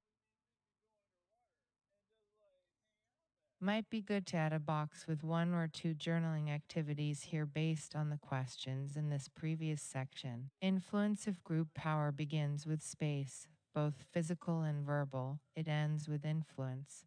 Then your group has the most influence over the group's decisions and actions. This is not necessarily power over any individual actions, but rather it is power to influence what the group agrees to. Think simple. Some people may choose to leave a group if they dislike a decision, but the decision was still made by the group. The pause moment to see if you can think of any groups in which someone can choose to surrender all verbal and physical space to others, yet continue to hold ultimate authority or influence. How? Tour many examples. 14 by Matt Reddy. I am eager to gather feedback from those rare souls who take the time to read what I have written. With this in mind, I gladly invite game shall we play after dinner. I will tell the next anecdote. Even with these decisions, power is at play. The greatest influence in a group is often with the same people who hold the most physical and verbal space, thus the reason power-hungry people will wrestle over these resources. Copyright. See, the other hand, sometimes a person in a group is silent most of the time, yet holds the greatest decision-making power simply because they are well respected, for better or worse. This most influential person in the room may be the most well-liked, or they from a declaration of principles which was accepted and approved equally by a committee of the American Bar Association and a committee of publishers and associations. You learn to see power more clearly. You may be surprised to discover that the less you fight others for verbal and physical space, the more some people will grow to respect your opinion when you speak. The informed gaining power is like one of those Chinese finger traps. The more you fight for it, the less you get delete dash and add comma, and the key is simply to relax. Restless you try to force feed others what you have to give, the more curious and at least briefly open others become regarding what you hold. The I gain, this gentle spell can be broken the moment you choose to speak and share an opinion others can easily judge and discard. The trend influence or fickle phenomena. The best rule of thumb is simply to recognize you have power of yourself, your mind, your attention, your actions. Beyond that is part of the ocean of the universe in which you swim. Might catch a wave once in a while and go for an amazing ride, but you need to watch out that you don't get crushed on the rocky shore. In WR, make sure you have quiet, calm, safe harbors where you can relax and recharge. In regular meditation practice can help you create those sanctuaries. Asterisk, this is a good place for another box journaling activity. Nefarious influence, if you pay attention, you will see deeper, more disturbing, and more impactful layers of group influence. At TIFF, you can identify people in any groups who seem to not only strongly influence group decisions, but also genuinely influence or control group opinion. Yet, More out of balance power becomes in a group, the greater the ability for a minority to define such things as values and even truth for the entire group. I create off any group that claims authority over the truth and asks you to subvert your own judgment, observations, and reasoning to their greater wisdom. Let us knowledge and wisdom are three of your greatest allies on your life journey, so do not surrender your right to individually identify them without carefully considered and mindful reflection. In some groups, the depth of control is truly absurd, is it will even find situations where certain people are given the power to decide what is funny and what is not, with the less powerful looking first for subtle permission before laughing at a joke or situation. Is opportunities for abuse of such unbalanced power are obviously abundant at comma, and so it will serve you very well on your mindful journey to be aware of how it moves in groups in which you participate. Listening is a dangerous and intoxicating thing, so be mindful if you are interacting with power addicts, for they often make hasty and unhealthy decisions, and often their first priority is to preserve the power they have acquired. Live a mindful life, we don't grasp at power. I'll have power over some parts of the universe. If do not have power over others, also an influence flows all around us, and we are swimming in it like an ocean. They are not here to try and tame the sea, we are here to sail a happy passage. Your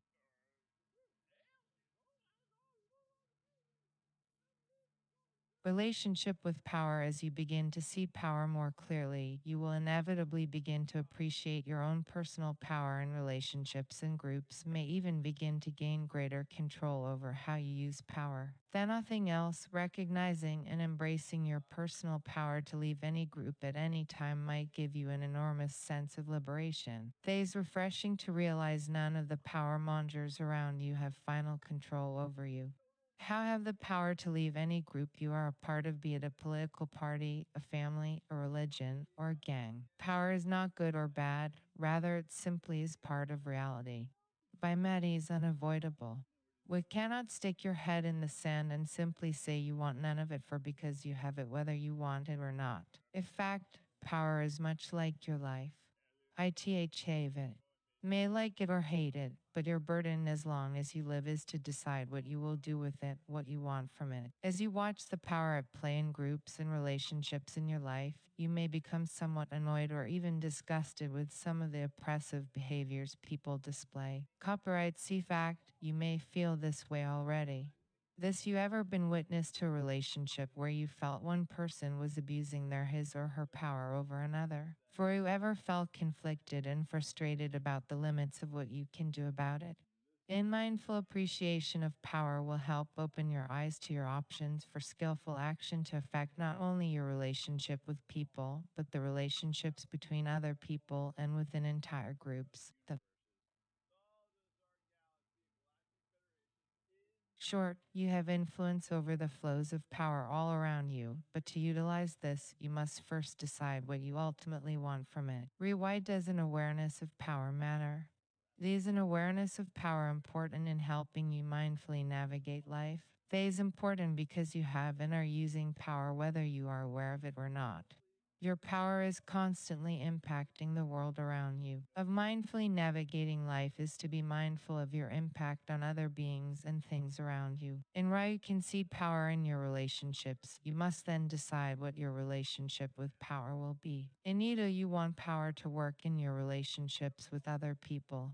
At TDO, you want power to work in the groups in which you participate. Yet you want power to be equal and balanced so that all people have a healthy opportunity to participate and thrive. ICDO, you want yourself and a few select others to have more power and opportunity than others. Let I can answer these fundamental questions. Is it real? Only you can monitor whether your behavior matches your answer. Is it people genuinely believe the latter option, that a few select people should possess more power than others in this world? Listen to you believe some people are smarter and wiser than others. Please do you simply believe some people are superior to others? Also that you just want more of everything for themselves, yourself, and your loved ones. If any case, I think that these beliefs are wrong. Als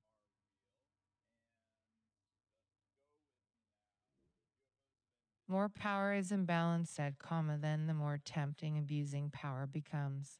15. This form will help me understand how different audiences respond to the subject matter covered. Matt Ready Net, thanks again for reading. Cinderella is the apple tree relentlessly seeks for all its branches to flourish and bloom, so too a human being might seek to nourish all aspects of their life so they might to flourish in a balanced, healthy and happy way. Though you can think of yourself as a single apple tree, then you might visualize all of humanity like an apple orchard, like a human garden. That garden of humanity is structured in a manner similar to a well-tended orchard, then every tree would have space to grow, flourish, and produce fruit. How you believe there are enough resources on earth for all people to thrive, then perhaps you will decide that a world in which all people have equal power and equal opportunity is what you crave for humanity. My vision of a garden of humanity is an ideal that appeals to me. Would I want to live in a world where the few hold power over the many, even if I am one of the few? If want a world of equal opportunity where all people have space to grow and flourish, delete dash and add comma, and I believe such a world is possible. Creating a garden of humanity. If you do not want a world in which all people have a balanced opportunity to grow and flourish, if instead you only want some select people to have the best opportunity to flourish, then you want a world with oppression.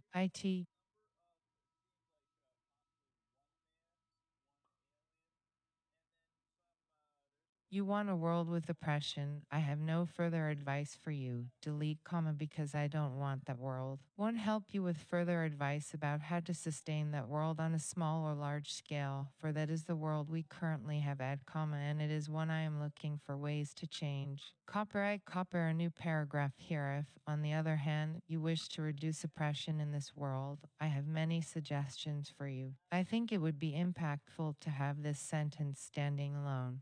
For those of you still with me, let us focus on this as a clear goal. This document is geared towards providing exact and reliable information in regards we know what we want to create in our world. We now know what we want from power and want to utilize power to help create the world we want. The IIS, a healthy use of power. Verse no, rather than fearing, craving, or feeling shame towards power, we can recognize it as one of the many tools with which we shape our world. The eye is neither evil nor good. Let me repeat this: power is neither evil nor good. Suggested addition. It is merely a part of our universe, like earth, wind, and fire. Shall utilize it in appropriate and healthy ways to help create the health and happiness we seek for our world and ourselves. Boy, do we have some work to do to get there. Asterisk, you might want to have readers to a journal activity to list or write about changes they wish to see in their world and small ways they can use their power to make those changes, i.e., arguments in family, quiet/stillness, etc. Oppression is any condition in which power is abused. In writing is where one person uses power to forcibly take a greater share of resources such as space, food, money, and opportunity. In everything it takes a vast multitude of forms. It is a subtle and tricky chameleon. Yet, are allotted less space, resources, and opportunities in groups commonly due to race, religion, gender, sexual orientation, class, nationality, age, clothing, abilities, cultural background, and more. An allotment of resources happens often in every type of human interaction, from individual relationships, social gatherings, bus stops, work environments, meetings, and of course larger groups, organizations, institutions, and entire populations. One of the most blatant forms of oppression in my lifetime has been oppression based upon sexual orientation. Let us, that is my 41st year on earth, gay marriage has been illegal in most states in the USA. Is it institutionalized bigotry has undoubtedly helped support and validate continued prejudice against non-heterosexuals should be a hyphenated word, non-heterosexual people, as long as it continued. Is it really? It seems the Supreme Court may have taken decisive action to finally end this form of institutionalized oppression. Another very common form of oppression is by gender. I remember taking our car in for work with my wife. The mechanic would come out of the garage and walk up to us. All would then walk up to me, look me in the eyes, and begin telling me all the details of what is wrong with our car. If some point, my wife and I had to gently direct him to stop focusing on me, delete comma because I don't know anything about cars and my wife does. Else is the one he needed to talk to and give his attention to. This form Wilthi's type of immediate judgment of people's interest and competency is often made based upon a person's gender or other physical attributes in all sorts of contexts, in the workplace and the world at large, dismissing a person based upon their appearance is a form of disempowerment, or in other words, oppression. As you observe and participate in groups more mindfully, and as you begin to more easily see oppression happen in all its many forms, you will find frequent opportunities to act to either support, permit, or reduce oppression. Thanks. Agnew cannot choose to do nothing to address oppression, for doing nothing inherently permits and supports the status quo. The Martin Luther King so eloquently said, in the end, we will remember not the words of our enemies, but the silence of our friends. How a friend stood by you and did nothing to help while a power oppressed you, yet the friend could have helped, then your friend is permitting your oppression. What would hurt more, the act of oppression or the friend's inaction to help alleviate your suffering? Would choose to stand by silently while someone is hurt is to allow that person to be hurt. If you is not to say you are obligated to push back against oppression in every instance, big and small, when you encounter it, for with your eyes wide open, you will begin to see oppression everywhere.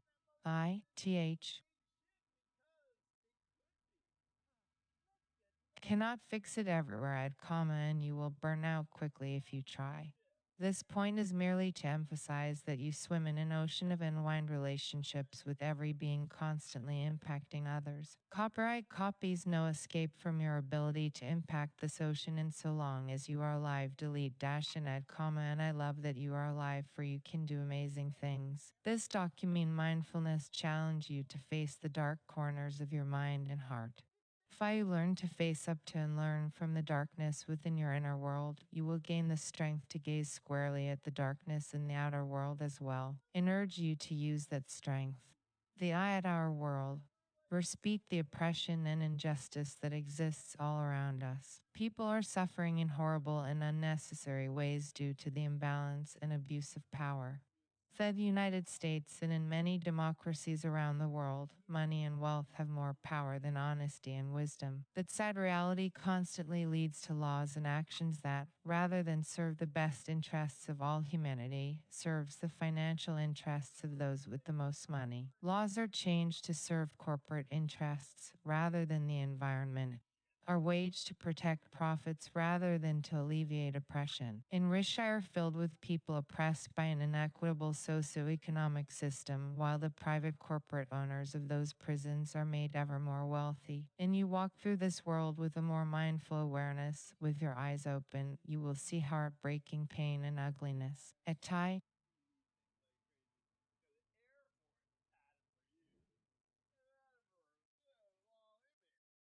heart will ache as you recognize that our world is a place of gross oppression and intolerably and unjust suffering. Yet more clearly you see the darkness in the world around you, the more challenging this knowledge and insight becomes. I chave far more influence over the evolution of the dark thoughts in our mind and heart than we do over the horrendous suffering of people around the world. Let us solution to our heartache for the suffering of others is not to close our eyes and look away. Is thy solution lay in finding the courage to keep our eyes open, to pay attention, to listen, and to find others who wish to work with us to make things better. Mindfulness is not an easy path, but it is the path that fully embraces honesty and wisdom as allies. Isabri and wisdom do not always lead to pleasure, but they are the only path to truth, and that for me is the only road to happiness. This inescapable fact of existence is that you affect others by your actions and your inactions, so your profound and endless challenge in this life is to choose your actions and inactions mindfully. Think again about any groups you identify with.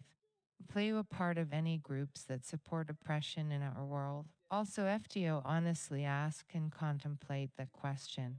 If he's vitally important, I also need to know what your actions and inactions are doing in this world. If you are participating in a group that is systematically oppressing some members of the group, then you have only two choices for how to affect that oppression. Matradi net. Thanks again for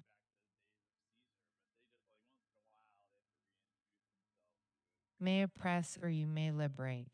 The P will you choose? How top place for a journal spot. One to liberate and one to oppress? Have you practiced seeing power in the groups you belong to? By my list examples of oppression you have witnessed, with you remember any specific experiences of oppression you have had. If not, you are either not interacting with many people, not paying attention, or living in a utopic community unlike any I have ever seen. I too have found utopia. Drop me a line so I can come visit. Delete comma because in the rest of the world, people are constantly fighting over space, resources, and power. If you haven't observed any forms of oppression, big or small, in the groups to which you belong, then consider it an assignment for this next week to mindfully bear witness to power in groups, whether formal or informal. Dynamics are always present. Copyright power falls out of balance, then oppression will occasionally happen. The I is always there. F cannot escape it, and can only choose how we respond to it. The A groups with that article carefully structured process, designed to preserve equal power for all participants, constantly struggle with an imbalance of power. Respective A is the form of group decision-making designed for exactly this purpose. The information herein is offered for a consensus meeting. Every participant is defined to have absolutely equal decision-making power. I'm a very experienced consensus facilitator. Facilitated hundreds of meetings while participating in the Occupy movement and within communities in which I have lived. In guarantee, even in consensus meetings, power imbalances happen all the time. In fact, subtle power imbalances are much easier to see in a consensus base. This should be a hyphenated word meeting. Just because everyone agrees that every person has equal power doesn't suddenly give each person equal power. A tech simple one person, one vote doesn't change the fact that some people are more articulate than others. Yet, person one vote doesn't change the fact that some people are better known or more widely respected than others. ICR can try to equalize some aspects of power, but you can never equalize them all. Let can only strive to be mindful of the flow of power, like a kayaker minding the currents in a river. Is it when power is flowing in a way that oppresses, and then paddle your oars of action accordingly? Is it you see oppression, do you attempt to impact it? Lest you attempt to liberate the oppressed? Apply you attempt to equalize the power, although you do nothing, implicitly allowing the oppression to continue. If even more extreme, do you prefer the current power imbalances in your groups and even act to increase the oppression? Also are all valid options on your path and only you can choose which one is the best. When you are in a group and everyone is trying to work together to make a decision, do you pay attention to the people who struggle to be heard? Thou you notice the people who remain silent and either refuse or fail to gain any airtime, you do anything to help them gain space. Thaw. You are a mindful group facilitator, then you watch vigilantly for such events and you take action to change the dynamic in a positive way. Mindful person can also do this in any situation where abuse of power is happening. How relationship does oppression have to your journey toward happiness? By MDO, you want the power relationships to work in the groups you identify with. What is the ideal? It is naive to presume anyone who honestly considers this question will always say equality is the ideal. I then are clearly many people alive who enjoy power and probably think the world is a better place when the so-called right people have the most power. Even in a small social setting, you will see that many people find equal power infuriating and ineffective for decision-making. Copyright is why Western mainstream cultures have seemed to settle on the election of leaders as the compromise between the ideal of equality and the efficiency of oppression. Change to a period many people do not even realize. Delete, there are alternatives to democracy that may better satisfy the desires for equality and effective group action. The later chapters we will explore at least one of these alternatives. Next section we will explore some examples of how to mindfully act to liberate yourself and others from oppressive power dynamics in groups. Chapter 17. In no way is it legal to reproduce, duplicate, or transmit any part of an ugly and nefarious cause of suffering. Respective is the abuse of power.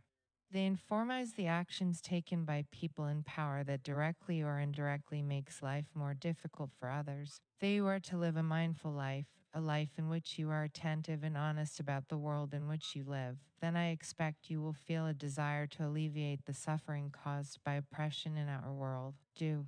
Oppression in the world is created by enormous and entrenched forces that have grown in place over many years. In Roth, these forces of oppression may appear immune to any possible action you take personally. In Ev, if you pay thoughtful attention, then you will begin to see countless opportunities where you might take meaningful action to lend a hand, delete, and make this world a better place. As we discussed earlier, oppression is everywhere. Yet what you can do within the world you live and interact every day. Keep in mind, you may be surprised how much power you have to influence the broader world.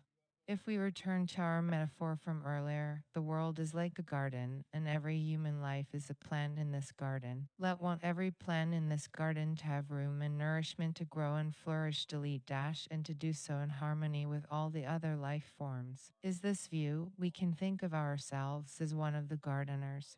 Is then see, delete, that we can use our gardening skills to keep the garden around our home as healthy as possible, delete, and support efforts to help such healthy gardens to thrive the world over. Let's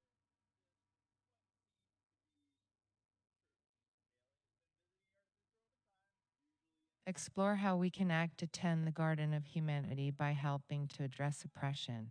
Reduce oppression by joining or leaving a group. Always remember your first power in groups is to choose whether or not to join. List joining a group, you are validating the group.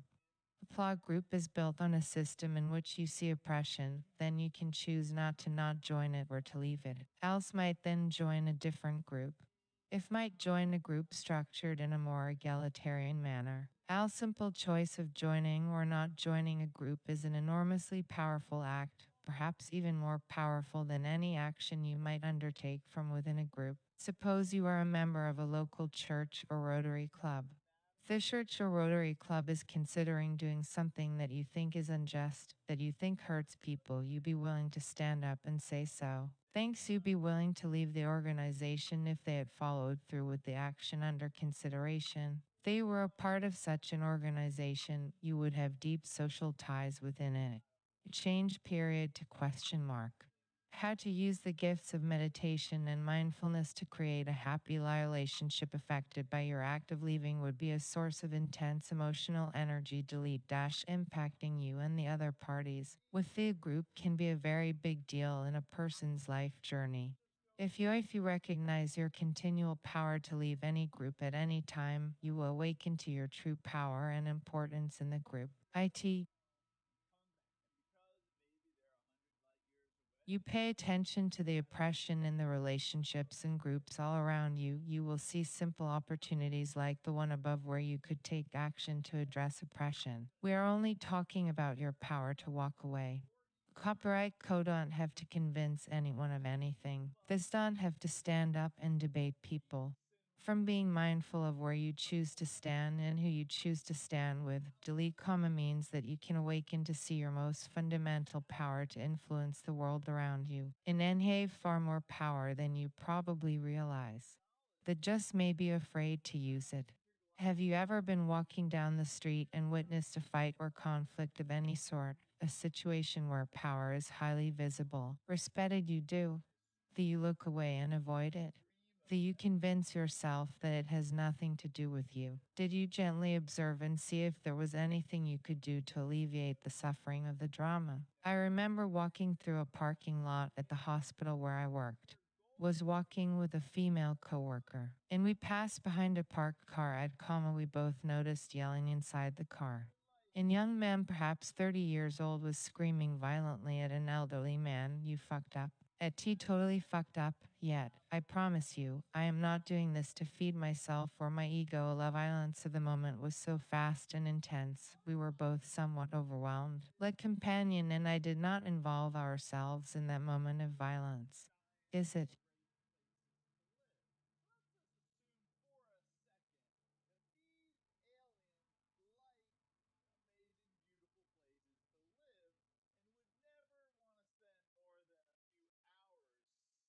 After debriefing the incident later, we both agreed we could have delete dash and perhaps we should have. Is could have calmly walked up to the car and asked if everything was okay.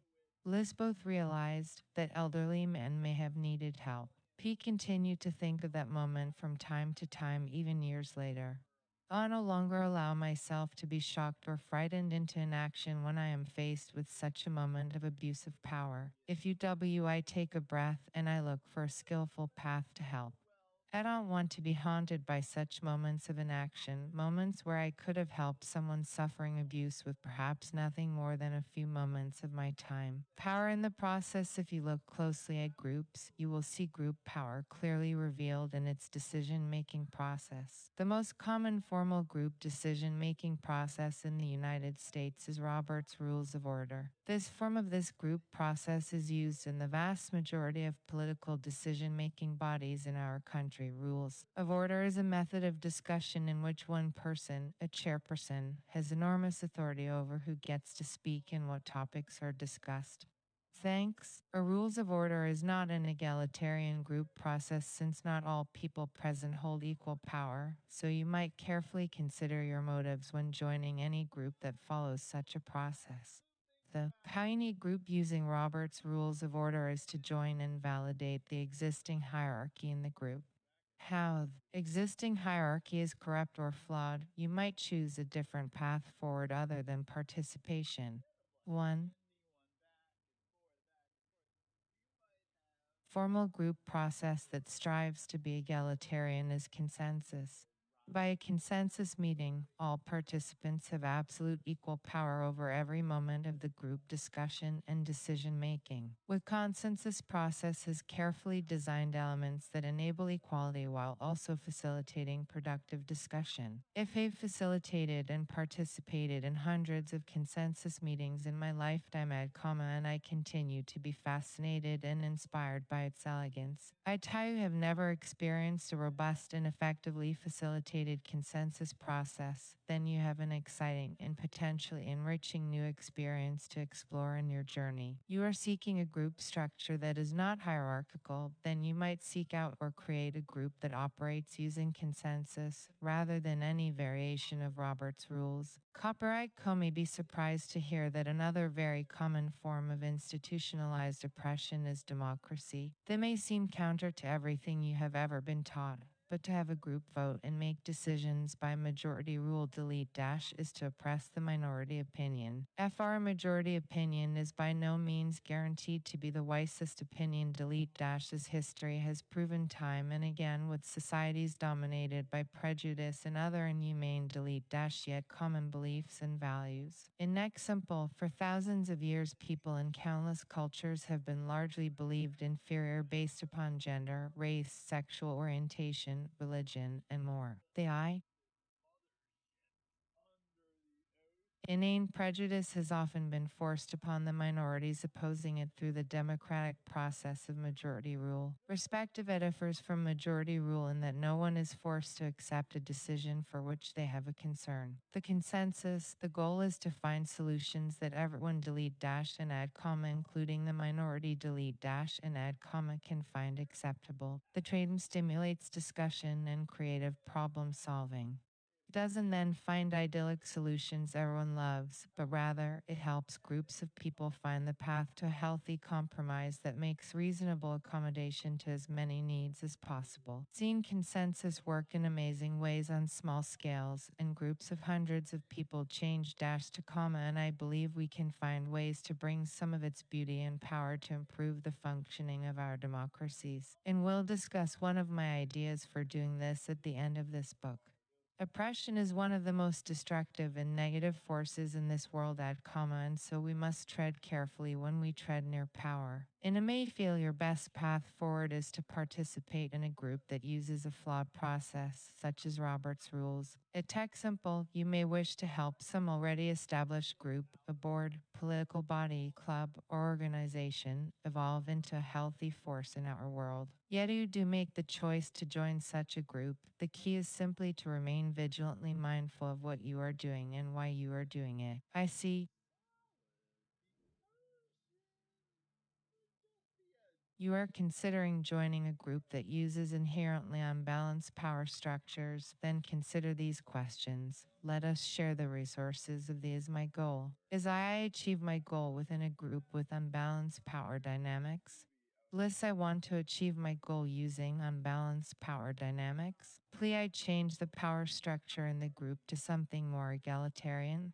Also, I be oppressed if I participate in this group. If why I oppress others if I participate in this group. Also, I effectively form a competing group that follows a more egalitarian process. This such an alternative group better achieve my life goals? These questions are neglected as people blaze their path forward joining groups, yet to move forward mindfully is to patiently and thoughtfully keep your options open, even when you are confident of your current general trajectory. Sometimes, joining a structurally flawed group may be a skillful course of action. Then often people make the mistake of accepting the oppression embedded in the world around us without question, delete, dash, even dismissing or attacking those who call attention to it. The example, some people may believe a particular political party is working to achieve some good and noble goals. How? T-belief, although it may be true, doesn't change the reality that the political party is likely controlled by highly imbalanced, unbalanced, and inequitable power structures. By may people may feel it is more important to eliminate inequality within the political party prior to achieving any of the party's other goals. With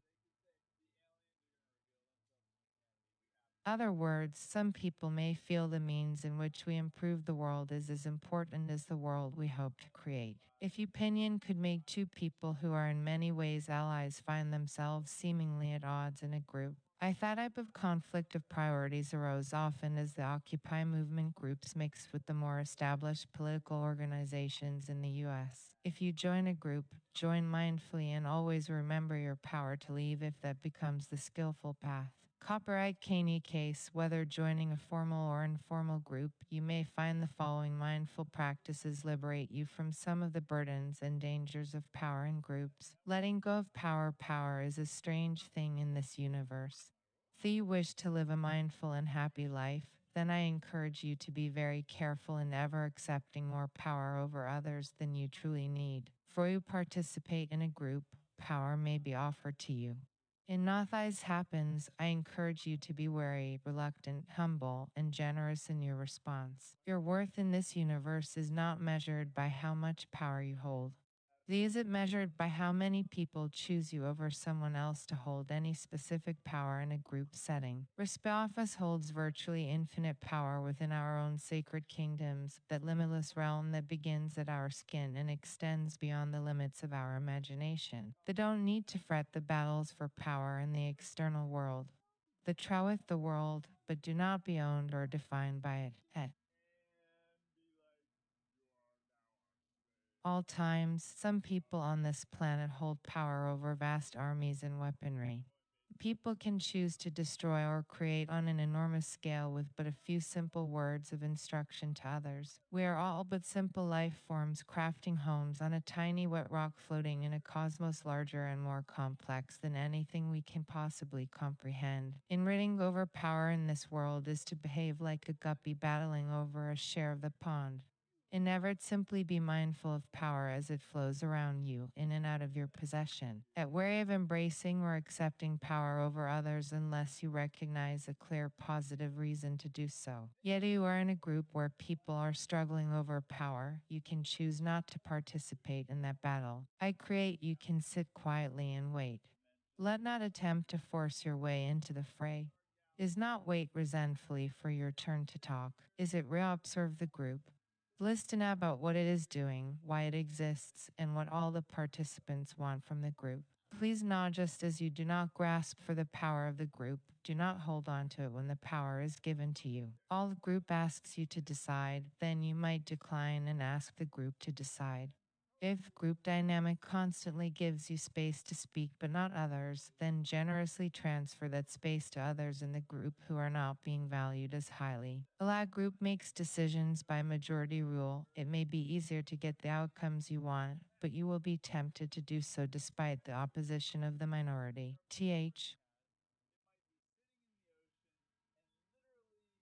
You truly want to move forward by oppressing the desires of the minority opinion, not seek consensus. Thana, seek to understand the concerns of the opposition and genuinely work to craft a path everyone can live with. The simple act of seeking greater consensus when you have no need to do so will deeply impact the consciousness of everyone involved. How empowering. People, when you don't have to, you earn respect and trust, and you act like a true gardener of the human spirit. As I mentioned earlier, the group decision making process that actively seeks to avoid oppression is consensus.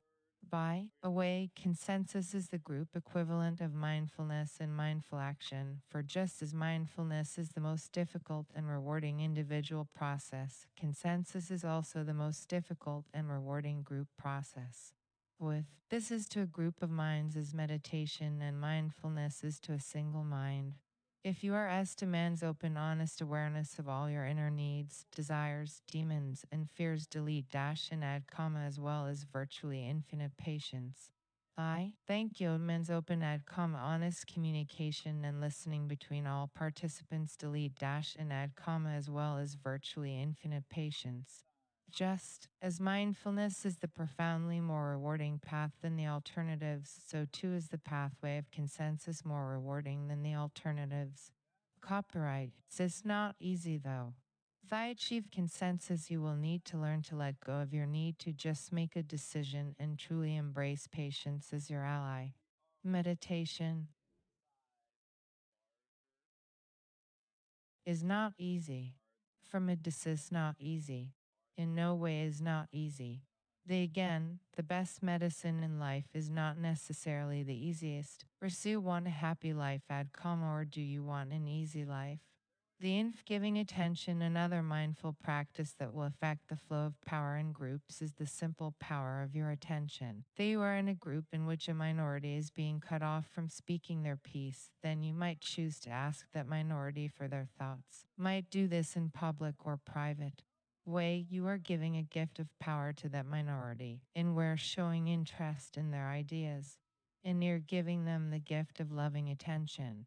At you are in public, your attention and public questions help create space for these voices to be heard, and this will help bring the minority ideas into the public light. Yet you give attention in private, it will help nurture trust as well as help you gain understanding of an alternative and potentially enlightening viewpoint. In a social setting, your attention is very similar to your power in joining or not joining. I crack simple, if one person is talking a lot, grasping for more and more attention, you can simply not pay attention to them. Let can choose to pay attention to a person that who you find interesting, or you can examine a piece of art on the wall or a potted plant. Is it acts may not be the gentlest way to respond to people grasping for attention, but sometimes people benefit from tough love. Is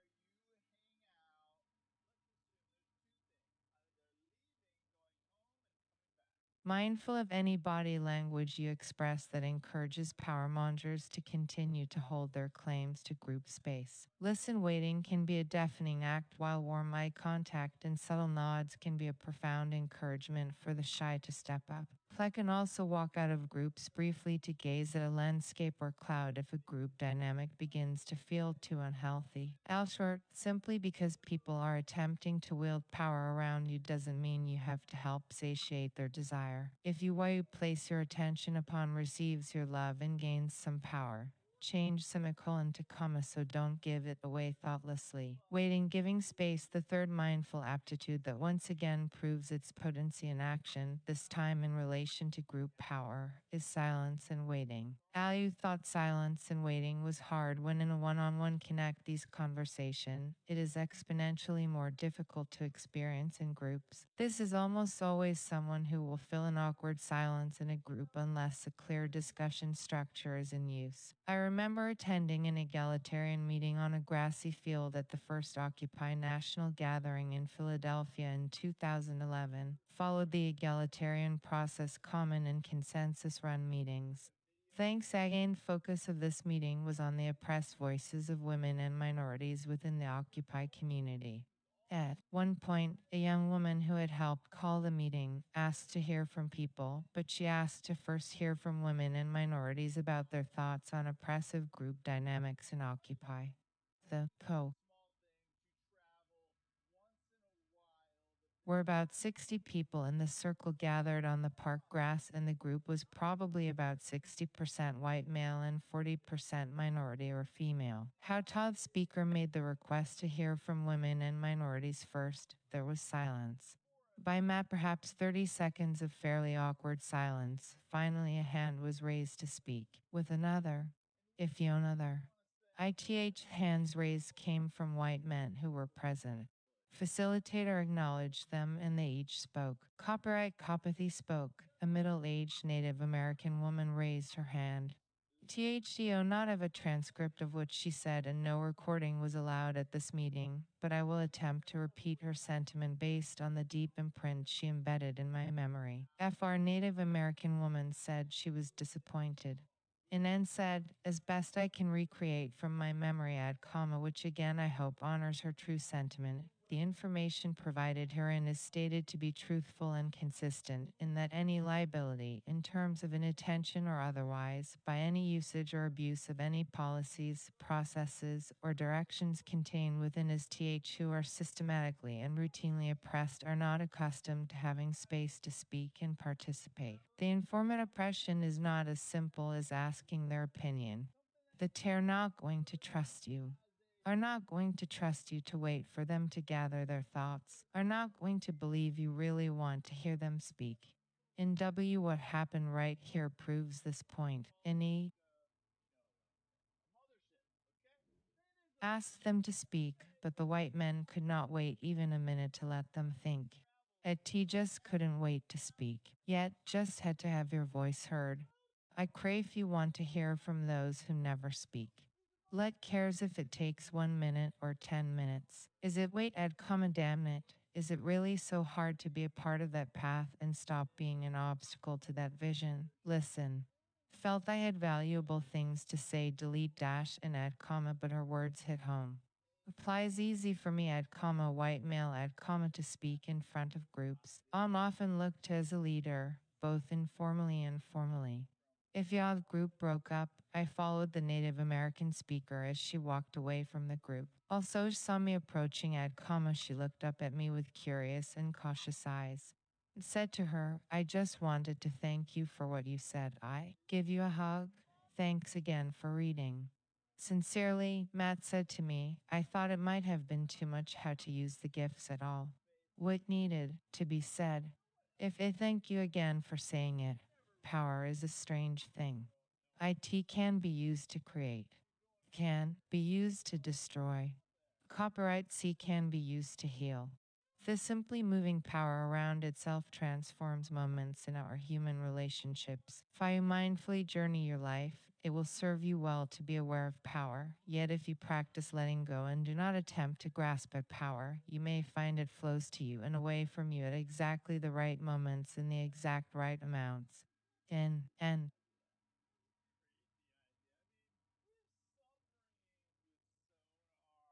attention, wait, and strive to act skillfully in relation to power. Delete dash just as a kayaker strives to paddle skillfully amongst the currents of the river. The information P moving beyond personal mindfulness, applying the skills and aptitudes of mindfulness to your life, to your individual life choices, to your relationships, and to your actions in groups is a never-ending journey of experimentation and learning. The moment of our lives is a crossroads of a billion different possible paths.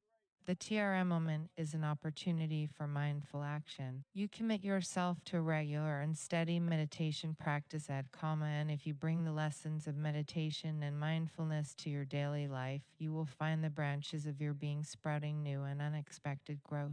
You allow yourself to stop reacting to life and choose rather to act mindfully. You will discover new wonders and new joys. Delete ellipsis and add comma, as well as profound new types of pain and awkwardness in risk and adventure. Inima, simply decide whether you wish to be a mindful hero thoughtfully canoeing the river of life, or do if you want to be a passenger desperately clinging onto a log floating along at the mercy of the whimsical currents of our world. A T choice is simple, but in both paths are hard. If you undertake the mindful path in your individual and interpersonal life, you and your relationships will transform. Yet, relationships may end, others may grow in unexpected ways, and totally new ones will emerge in surprising places. ICR will begin to be acutely aware of your power to touch the lives of other people at comma, and you will begin to appreciate the irony that those who grasp at power the least hold the greatest power within. As you transform your life and positively touch the lives of others, you might begin to consider your place and impact in the larger world. What is your life, and how are your actions affecting people on the other side of the world right now? Is IIS power working in your nation? Is IIS power working on our planet? Less people being oppressed, abused, or exploited? Play you okay with this happening? Also, role do you have in oppression, abuse, and exploitation in our world? If you want to do anything to help your national or global community find a path to a healthier dynamic, to creating a truly egalitarian garden of flourishing human life, although a mindful path you might take to positively affect the world of people, cultures, and politics. The next section will explore this rarely discussed and some might say taboo application of mindfulness. Perhaps another way to say it: how does one mindfully change the world? The power of mindfulness, how to use the gifts of meditation and mindfulness to create a happy life and a better world, by Matt Reddy. I am eager to gather feedback from those rare souls who take the time to read what I will use the terms politics, political goals, and political actions to refer to this category of activity. When I say politics, I mean it in its most basic and broadest sense at comma, which is the theory and practice of influencing the actions of people we don't directly know. When you influence yourself or your friends at comma, that is not politics, rather that is your personal and interpersonal activity. If you seek to influence the behaviors of people in governmental power, or the people who vote to put people into governmental power, then that is politics and involves political action. Next few chapters will explore how and why to take mindful political action when seeking to effect positive change in the world. Chapter 18, Copyright 2014 by Matthew W. Ready, all rights reserved. This document is geared towards providing exact and real favorite term for the goal of life on an individual level is happiness. This document is a healthy flourishing existence like that of a well-tended apple tree. If all want to grow and nourish all aspects of our life and our being, our family life, our social life, our work life, our love life, our creative life, and so on. Nathan is our fundamental political goal.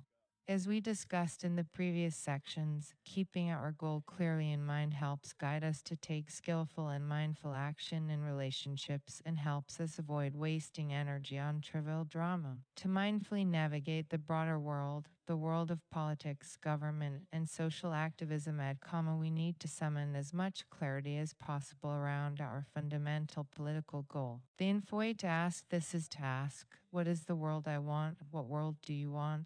Remeditation to better see your goal for the world, to better see your political pole star. You may wish to meditate upon your desires for the world around you. Enhance this practice. I suggest you exercise your mindful skill of letting go and use it to let go of all your current tightly held political values and positions. The let go of your political ideals and starting afresh may not be easy, but it is invaluable if you can do it. Clearing your mind of your preconceived political values as best you can, so looking upon the world of possibilities anew. What values and desires for the world emerge naturally from the core thing you seek in this universe, happiness? And why you imagine a world in which all people are able to thrive and be happy? And I imagine how the world might need to be organized for that to happen. At how you see the beginnings of a path to create such a world. Yet down, close your eyes, and allow yourself to meditate and contemplate this. I see then what emerges. The exercise I describe above is not easy. Likely your political views and values are deeply ingrained, is it may be unwilling to sit and re-examine them even for a few minutes. Is its reaction is quite common. It's hard to question any of our values and beliefs upon which we have built our life. Plea if we don't do so, we risk building our life on a lie. The path of mindful living is not easy. Al's path of living an honest life is not easy. If the actions impact the world, also political values and views impact how you vote and interact with the larger world of politics. Delete dash and add comma, and this larger realm has far-reaching impact on the lives of people all over the world. This